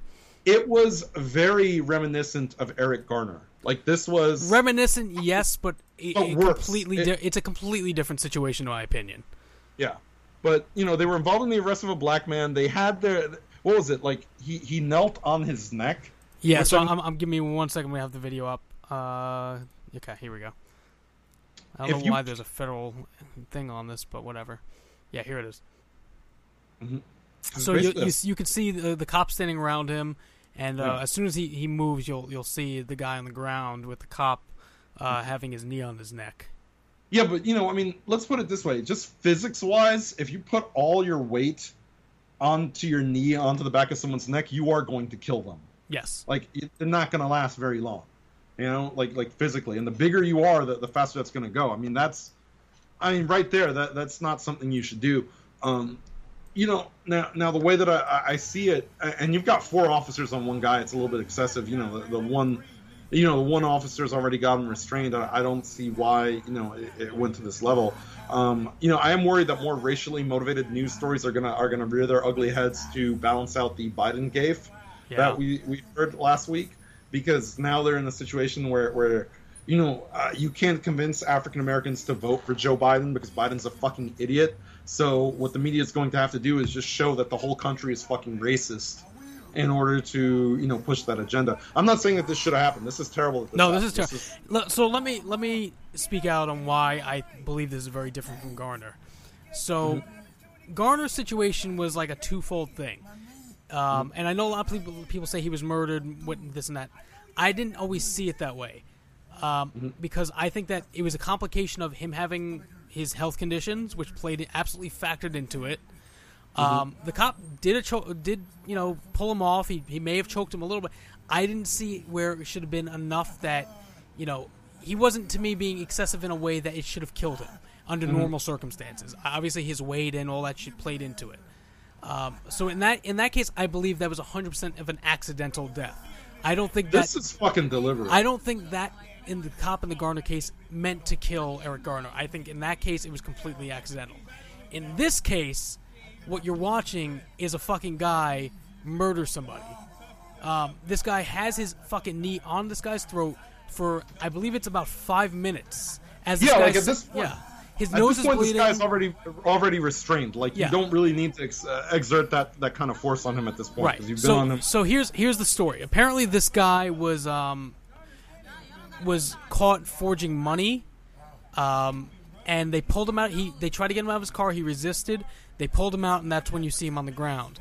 Now, to me, as soon as you get him on the ground and he's handcuffed, and he's patted down for weapons, you should pull him the fuck up and throw him in the car. There's no reason that he has to have his fucking face pushed into the street for almost 10 minutes. Mm-hmm. And the entire time, he's saying, I can't breathe, please get off. And then the people around him are all watching this, saying, dude, he's no danger, let him the fuck up. Look, here's the other thing about it. I'm not saying that race should play a factor, but at this point, you realize that there's I guess this guy's Asian at most, but Well, this guy's Asian. The guy with his neon is white. Yeah. What I'm saying is, you've got a white officer and a black guy. You already know how this is going to play out in the media once. Like, you see these people filming. At this point, maybe you should think he's already restrained. Let me get up off him because I know there are people filming me, and that this is not a good look for me, or that I'm going to get fired. You would think that common sense would come in at some point, like, hey, this is bad. There's a lot of people. Let's get this fucking guy up and get out of here. Yeah, exactly. And that's what I'm saying. There's no common sense. There's no tact. There's no sort of awareness of consequences or social awareness by this idiot. Like, this dude is just a moron at this point. Like, this cop is a moron that's going to deserve the backlash that he gets, because at this point, he's restrained this guy. Why are you still on him? Like, literally, we've been talking for 5 minutes and this video is still going on. Apparently what you don't see is behind the car is there's 2 other officers who are also holding him down. Yeah, and then there's the one Asian officer, playing lookout over here like an idiot. Now what you're seeing now you can start seeing he's starting to pass out, and they're still on it. Yeah, no, like you can see in his face. He's not moving. His face is just his mouth is open, hanging open. The neck is not meant to bend that way. You've got the full weight of a 200. Now here's something interesting I want to point out.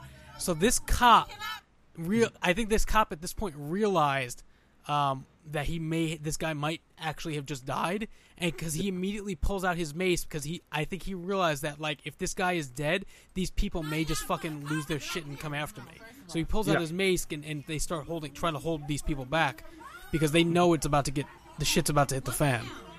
No, it's but at this point, the thing is, if you've ever choked anybody or physically restrained somebody, you can feel how much, it's like a life bar in a video game. You can feel at what point they're almost out of gas. Mm-hmm. You know what I'm saying? If you've ever gotten in a fight with somebody, you've ever put anybody in any kind of whether it's a chokehold, a wrestle, if you've ever restrained anybody, you can tell when they're not resisting anymore. At some point, this guy should have had the wherewithal to say, yo, this guy's already down. Dude, the second this guy stopped moving and stopped wiggling around, they should have fucking... And was in cuffs. Yeah, and was in handcuffs. They should have fucking... I can't understand leaving your fucking knee on this guy's throat and he's not moving or breathing after he was just screaming, I can't breathe. 200-something plus pounds of pressure on the neck like that for that long amount of the time, you're going to break a person's neck. Where are we at? Hold on. I want to get a time count. So we're 5 minutes and 50 seconds into this video. The entire time that this video has been going, he's had his knee on him. Yeah, exactly. And the thing is, the video started that way, so we don't know how long he had his knee on him prior, because he probably had his knee on him before that.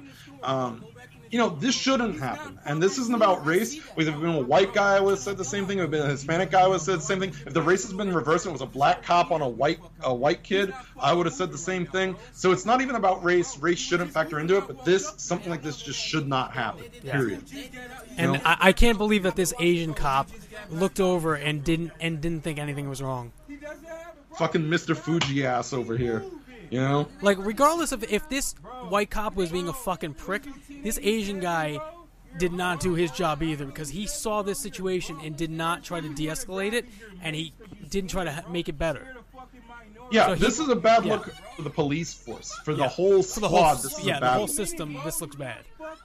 Yeah, exactly. This is a bad look. And look, the problem is, this guy, look, forgery or not, they're about to pay, this is the ambulance. They're checking his pulse now here. And you can see that the guy's checking his pulse, and the guy still didn't take his knee off of him. Yeah, no, this is not. This is fucked up. Yeah, and this is essentially a snuff film at this point. Yeah, and you're gonna see they're gonna bring out the gurney now in a second, and watch how limp his body is when they try to put him on the gurney. It's fucking insane that this was all going on, and this fat fucking Asian cop did not even try to help a little bit. Yeah, exactly. Like at some point, to protect and serve means that you have to protect and serve. And, I know that guy might be some sort of perpetrator, but, it's the same thing as, it's, you're supposed to do no harm, just like a doctor or anything else. Okay, you've restrained him. That's your job. You're basically, this is just flat out murder at this point. Yeah. This is initially I thought this was a body bag the first time I watched this. Yeah, the guy's look how limp he is. Yeah, no, they're dragging him across the concrete because he's completely out. He's gone. And what you can also see is that, he's already cuffed at that point. Yeah. Like, he was cuffed. You didn't need to... Yeah, they didn't declare him dead. They didn't declare him dead until later on, apparently, but I would guarantee he was already dead here. They just didn't want to say it. Yeah, exactly. They're more concerned because now it's like, oh, now we... it took like 5 minutes of them to like realize that, hey, people are watching this. Maybe, like, again, you should be aware of this. Like, this is something you should be aware of. I think that as an officer, you should, also at this point, you've seen enough of these situations now occur in the media. You should have the wherewithal to let him go, not just to protect him, but to protect yourself. From this situation. You had to know the second that you had a bunch of people screaming at you that this guy is fucking dead, that your fucking job was in danger. And it should have been before that point. At the point you saw people with cameras, you should have been like, okay, is he restrained? Are you awake? Are you alive? Let me get my knee off of you. Let me get you in the back of the cop car. Let me take you down to the station. And whatever happens, there happens. We don't know at that point. But yeah. I'm generally pretty pro cop. In a lot of these situations, like Mike Brown, I was on the side of the police in that situation. All the major cases, I generally Trayvon, all that shit. Even though Zimmerman wasn't a cop, I can see, there was a lot of evidence leading up to the fact that with the Trayvon thing, that Zimmerman was attacked by him and that it got out of hand. Yeah, generally speaking, I will always normally side with cops.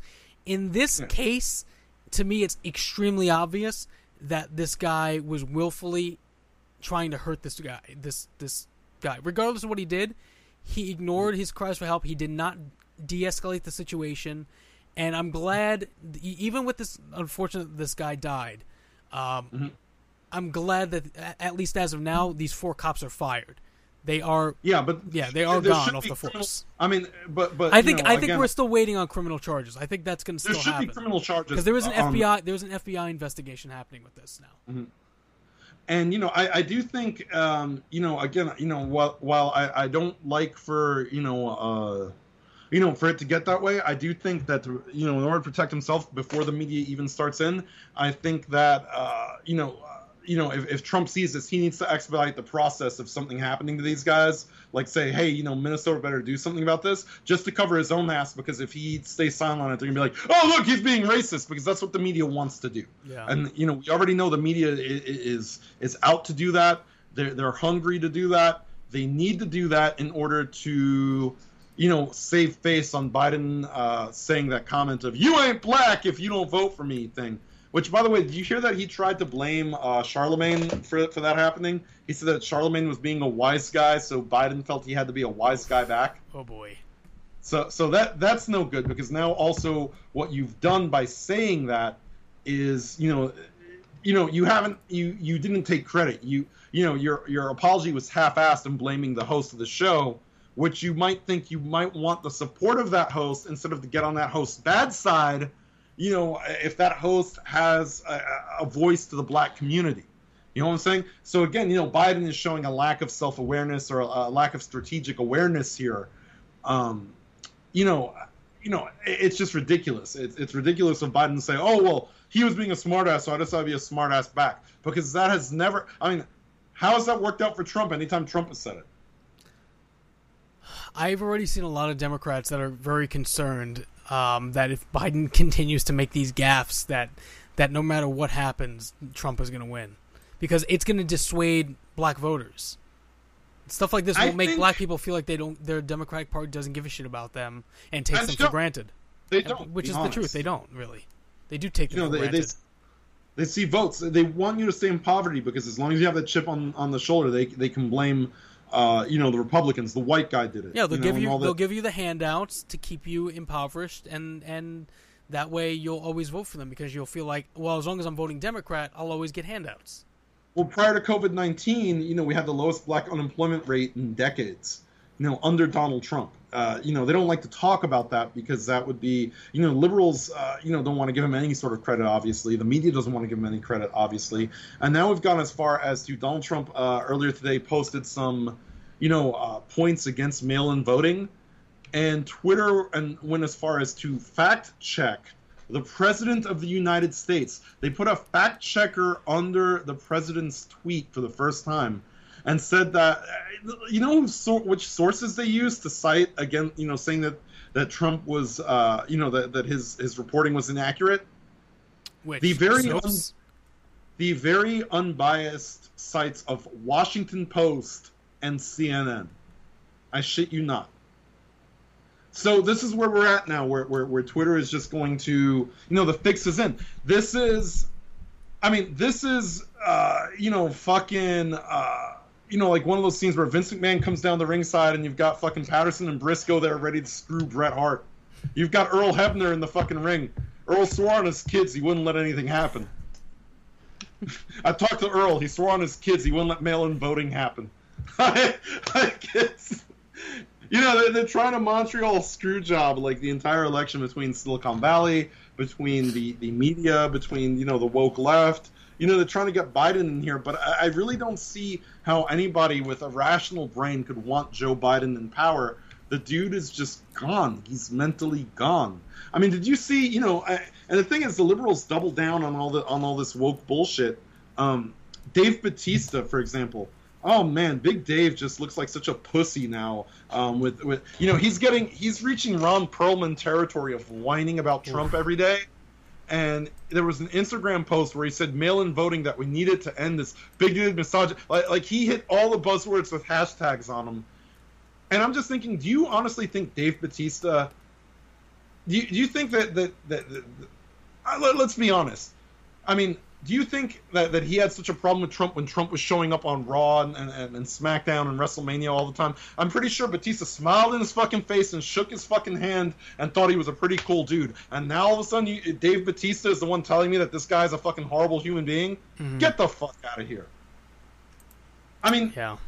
That's my problem with the whole thing. Like, I can't take celebrities who bash on Trump seriously because there's at any point you could look at footage before Trump was running for president of the United States that these people were shaking hands with him, that they're in pictures smiling with him, that they're hanging out with him, that they're saying positive things about Donald Trump on their timelines. Like Oprah Winfrey, she used to say that Donald Trump was one of her favorite guests to have on the show. So now all of a sudden he's not your favorite anymore? Oprah Winfrey, you can find quotes that said that she wanted him to run for president. That she thought that he could not be bought, that he's the type of guy we needed to run for president. So, what happened to Oprah? Now all of a sudden, how did that change? You know what I'm saying? Like, all of these people are the biggest fucking hypocrites I've ever seen. And that's why, people who get their advice from Hollywood celebrities on how to vote are the biggest fucking morons on the face of the earth. Let me tell you something right now. This is the thing I've always found the stupidest thing about most of the people I know who sway liberal. You talk about, Donald Trump doesn't have our best interests at heart, right? Right. That's what they say. Okay.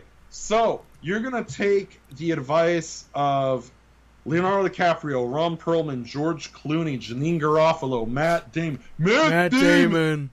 Yeah. All these people, in Hollywood, right? When's the last time they had to struggle for a paycheck? When's the last time they had to go to a 9 to 5 like you do? You think that they're relatable? Do you think that honestly, why would you support somebody that all these rich elites support because they don't live the life that you do. So it should be a red flag to you in your head when you see all these rich people that are living better than you, telling you vote this way. Maybe I shouldn't vote the way that they want me to vote because they have no perception of what struggles I'm going through on a day-to-day basis. You know what I'm saying? Yeah. When I see George Clooney tell me to vote for Hillary Clinton, that tells me to vote the other direction because George Clooney does not give a fuck about me. He doesn't give a fuck about my life. He's never had a problem that I've had at all. I mean, maybe he's had one problem that I've had. Maybe he's had diarrhea at one point by eating like some bad fucking Taco Bell or some shit. But I mean, George Clooney's problems are not my problems and vice versa. Mm-hmm. So why would I take advice from George Clooney how I should vote? Why would I take advice from any celebrity how I should vote? The fact that these people who are filthy, stinking rich are telling, like you always talk about, oh, hey, the rich elites shouldn't have the power they do in this country. The top 1%. But then you're going to take the advice of the top 1% on how you should fucking vote?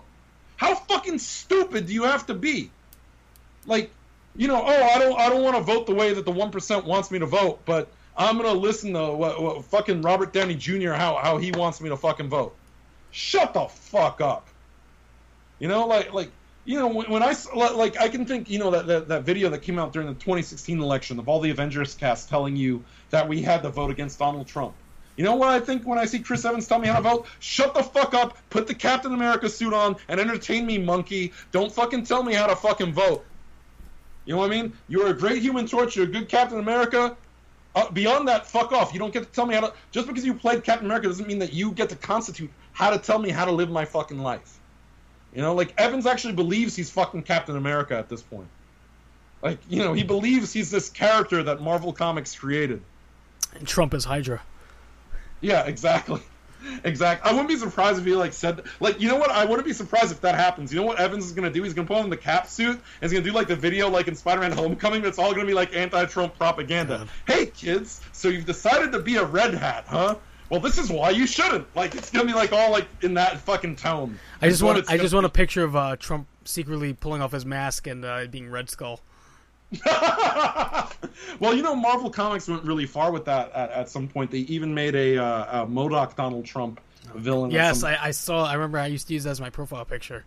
So, speaking of celebrities and being out of touch, Kathy Griffin, who already, got heat for the decapitated Donald Trump head thing a couple of years back, yeah, she actually said today that she wishes that he would be stabbed with a syringe full of air.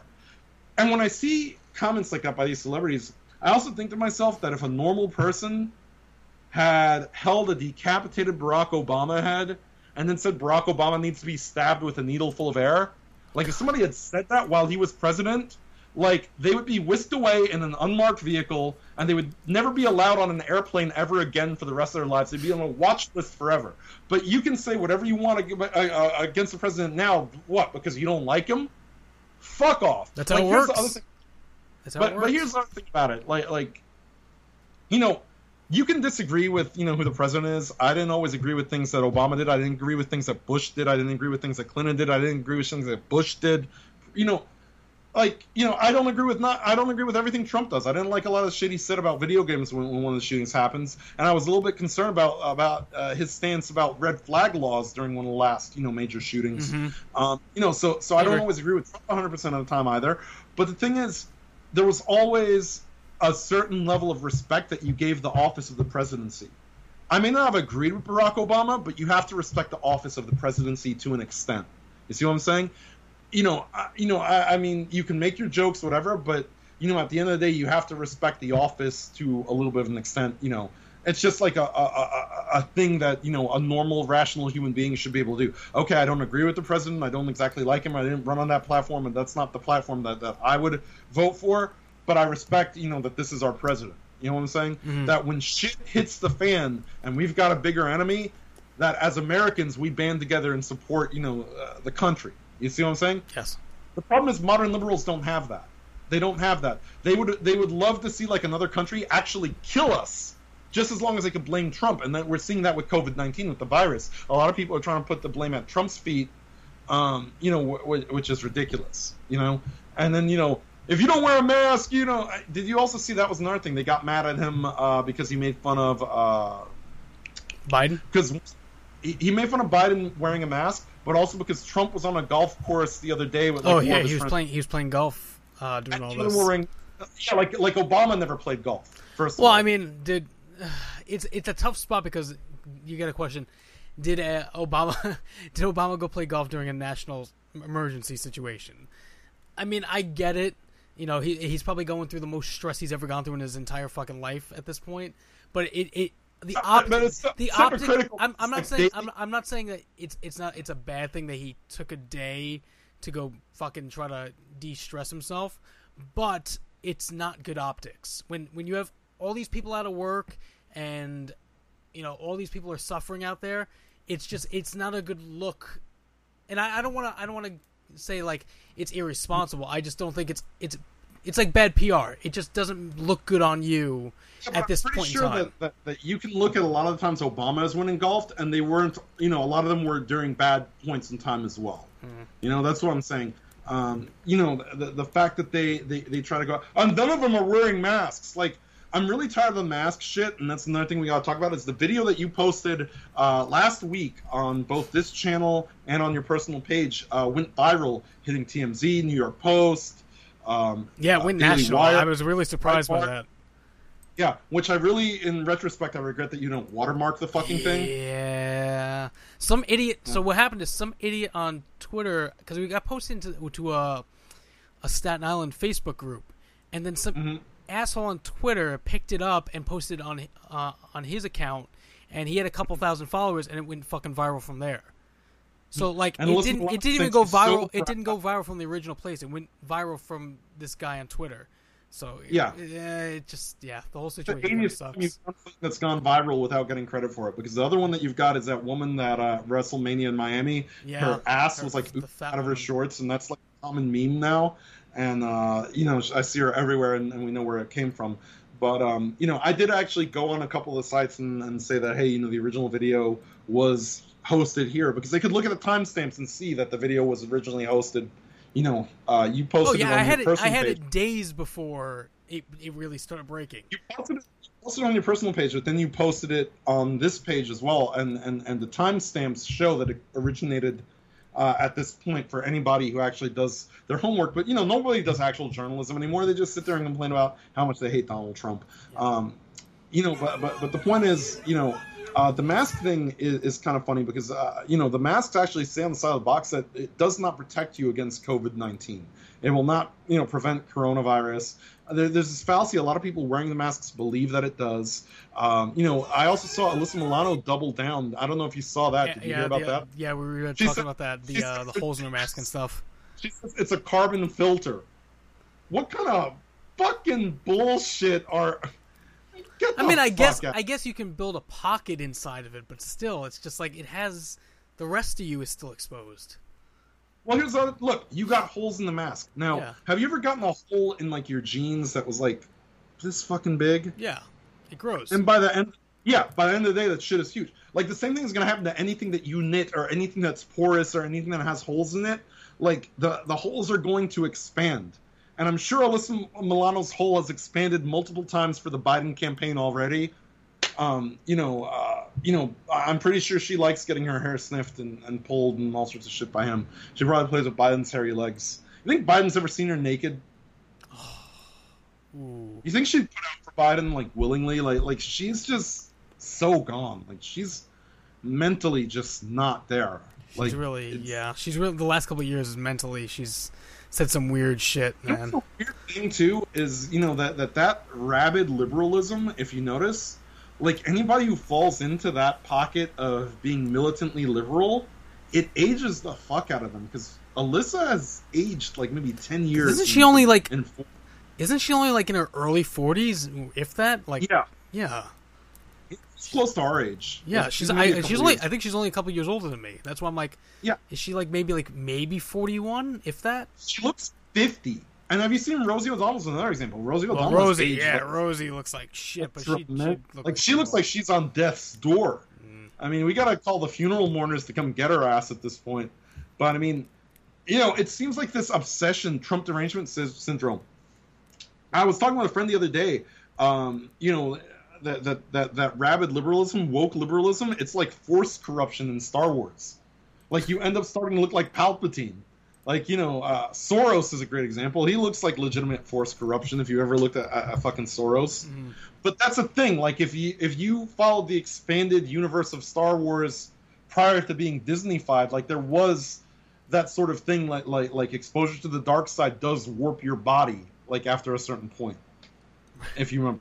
Like, that was even a mechanic in Old Republic, the MMO. Like, the more evil choices you made, the more force corruption you got. And, like, your skin would change color, and your skin would start to have, like, cracks in it. And you would see, like, like, red sort of lines seeping through, like, your face. Like, you could see the force corruption underneath your skin and stuff. Like, you get all pockmarked and shit.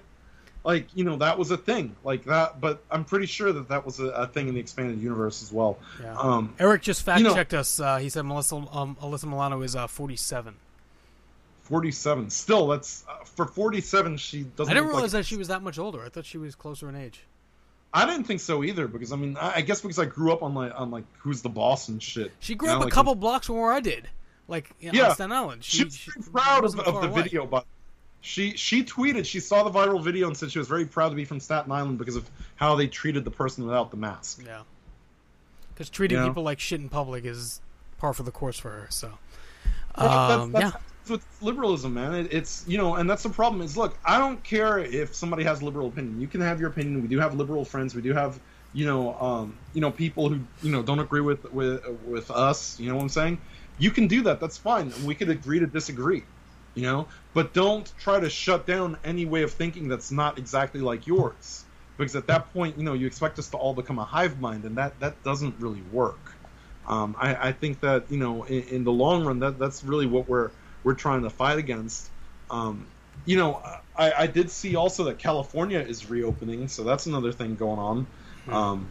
So I guess that's the light at the end of the tunnel. I guess that means New York is going to be the last to officially probably fully reopen, huh? You know how I know that things are going to start getting back to normal, and that the world's problems are fading as far as the corona situation, because we're back to bullshit like this. I don't know if you heard yesterday, Jimmy Fallon. There were people trying to get him canceled because in 2000 he did a skit on SNL where he wore blackface as Chris Rock.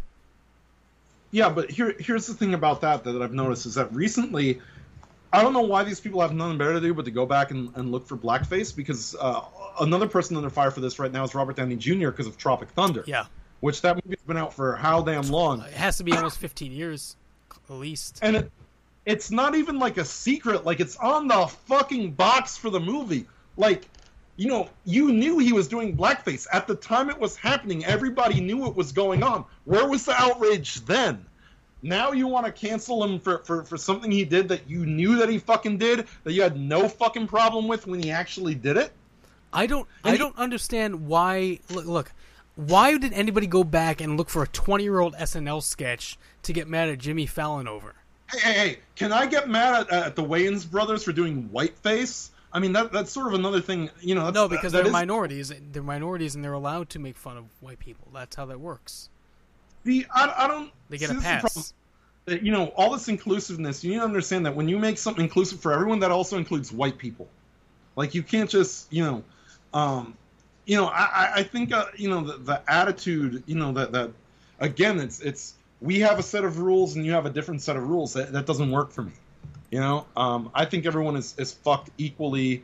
I think the Fallon thing has come up. I've seen like Paul Joseph Watson and other right wing commentators bring it up. To mock Fallon because that we're supposed to listen to all these people about how woke they are. Meanwhile, this shit is in their past. Mm-hmm. So I've seen it come up before, but it's funny because people act like they're just now discovering it. Now, my problem is that if you look to find racism or sexism or bigotry in comedy, you will find it everywhere. Like, if you look to be offended, you're going to find something that offends you because you already have a mental predisposition to find something to complain about.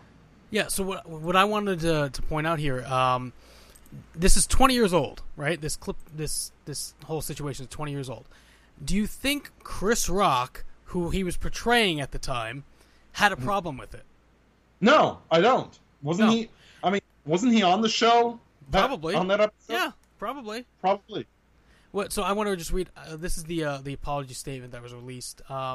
In 2000, while on SNL, I made the terrible decision to do an impersonation of Chris Rock while in blackface. There is no excuse for this. I am very sorry for making this unquestionably offensive decision. Thank you all for holding me accountable for something he did 20 years ago on a sketch comedy show. You know, I'm really surprised that WWE, for Roddy Piper at WrestleMania. I forgot the WrestleMania was with the blackface. The DX Nation of Domination and Mizark. Oh, we should try. I mean, we should start one and see what happens. Like just to see it. Yeah, just to see the snowball effect of the whole thing. Let's try and start like Sean Waltman. Yeah, let's cancel Mizark Henry, and see what happens. Yeah, I actually tried to send that to you, Mizark. So you could pull it up so that people who don't remember, because what's crazy, and I feel old as fucking saying that. Like, we remember when Mizark was a thing, but there are wrestling fans born after us that missed out on Mizark Henry. Oh, God. Well, I gotta zoom in on this. Or let's not, and not to be outdone. Let's remember the Croc, because we had the Croc too. That's essentially blackface as well. Yeah, it wasn't as dark as Mizark Henry though. Yeah, but still, I mean, here's the whole or Belo. Remember Belo? Oh, I found a picture of the whole thing. I found a picture of the entire Nation segment from WWE. Like, I mean, are they supposed to apologize for that? Because you also had Road Dogg as Belo instead of D-Lo, and Billy Gunn as the Godfather. Oh, I mean, there's the famous one of Goldust. Do you remember that? Oh yeah, I do. Let me get that. Hang on, I have it right here. Yeah, that was Goldust. God, that's. I mean, yeah, it's But my point is, I mean, you're gonna find these situations, and at the time they were not considered inappropriate. You can't just have revisionist history. That's when you have revisionist history, that's akin to burning books. You see what I'm saying? And I mean, that's these people want to talk about Nazis all the time, but meanwhile they want to change history, and they want to burn books, and they want everybody to apologize for shit that they did 10, 20 years ago. You know what? 10, 20 years ago, these people, I want you to go talk to your fucking parents and talk to your grandparents. I'm pretty sure your parents and your grandparents were all fucking assholes too. You know what I'm saying? Like, you really can't, you can't hold people responsible for that. You can't, because, different times are different things. You can't make people apologize. You can't retroactively make something a problem. Yeah, exactly. That's what I'm saying. It's either it's a problem at the time, or it's okay. It's okay for the time, and as we progress, things become less acceptable. But we still acknowledge that at the time that was what it was. Exactly, and that's sort of the problem. And professional wrestling, I mean, had it. But again, I'm pretty sure. I mean, didn't somebody try to pull this shit on AJ Styles? Early on in WWE because of the gay community segment. I think I recall something like that happening. I mean, but you can pull shit on Orton or on any major star for that. Orton has said stuff recently, and no one cared. So, well, he's fucking Randy Orton. I mean, what can you do? He's pretty much untouchable at this point. He doesn't give a shit. I mean, the honest truth is he doesn't give a shit. It's just. But that's why. So the thing is, instead of being a Jimmy Fallon, why be a Jimmy Fallon when you could be a Randy Orton? Beat Jimmy Fallon, apologize, and bow your head for something that or be Randy Orton, just not give a fuck. Yeah. I'm not gonna give a fuck. What can you do to me? You're gonna try to cancel me? I'm fuck. Look where I am. Fuck you. I mean, that's the attitude Orton takes to it. I think that's the attitude that we need to adopt. I think that's the attitude more people need to adopt is. If you're offended, fine, then don't fucking support what I'm doing. I don't give a shit. Yeah. Because the thing is, at some point we started pandering to these mobs, and these mobs started thinking that they're more effective than they should be. and that's a problem. And I think that's the problem that we need to get away from. Oh. Yeah. So we pretty much nailed it. I mean, a lot of stuff happened in the short course of 2 days, which is fucking incredible. So obviously we'll have probably more stuff happening throughout the week. And thank you everybody who listened, chimed in, supported, and watched this. Obviously we'll be back next week, and of course, again, be sure to subscribe and like the Facebook page, facebook.com/cancel this podcast. Support us on Patreon and via PayPal as well. Check back throughout the week, because I'm sure that we've got more content coming. Whether you find another viral video that John posts, or a bunch of memes here, or anything else, be sure to share us with a bunch of friends, because we're just a few likes shy of 300 right about now. So I'd like to hit that. We're growing. Yeah, we're growing, and hey, make sure to tell that other Cancel This podcast to please go fuck themselves, by the way. Yes, I please have to mention report their podcast page as like child pornography or something. Let's get rid of them. Yeah, I know. Well, I wouldn't feel so bad about it if not for the fact that they named their Facebook page Cancel This Podcast TOO, because they knew that we already existed and just, deliberately decided to, infringe upon us. And, I'm pretty sure that, yeah. And I'm pretty sure, oddly enough, that from what I've seen, they're like the opposite. Like they're almost a bunch of people that probably would cancel everything, from what I've seen, and they're not very funny. So there's that. And they're ugly. They're ugly too. That's can I say that? Yes. They're ugly. Yeah, no, they're gonna send their fans after you to dox you. Me a bigot. Oh yeah, they're 100 something fans. That's what we need. We need to see like a fan war or something, like our fans versus their fans, or some shit like that. You know what? That's what I need to do. I need to replace myself with a big-tittied, petite blonde girl, and see if we could get more fans. We get people start simping for us. We need to get like a cheerleader. We had that with Asked, and she got fat. So now we need a new one. So if we can get a replacement for Lindsay Hamburger, that would be ideal. And so we are accepting a groupie. I'm taken. He's married, so we don't have to really worry about that. We'll pawn you off to Eric Martinez, who shows up every week. You'll be legally required to have sex with Eric Martinez. There you go.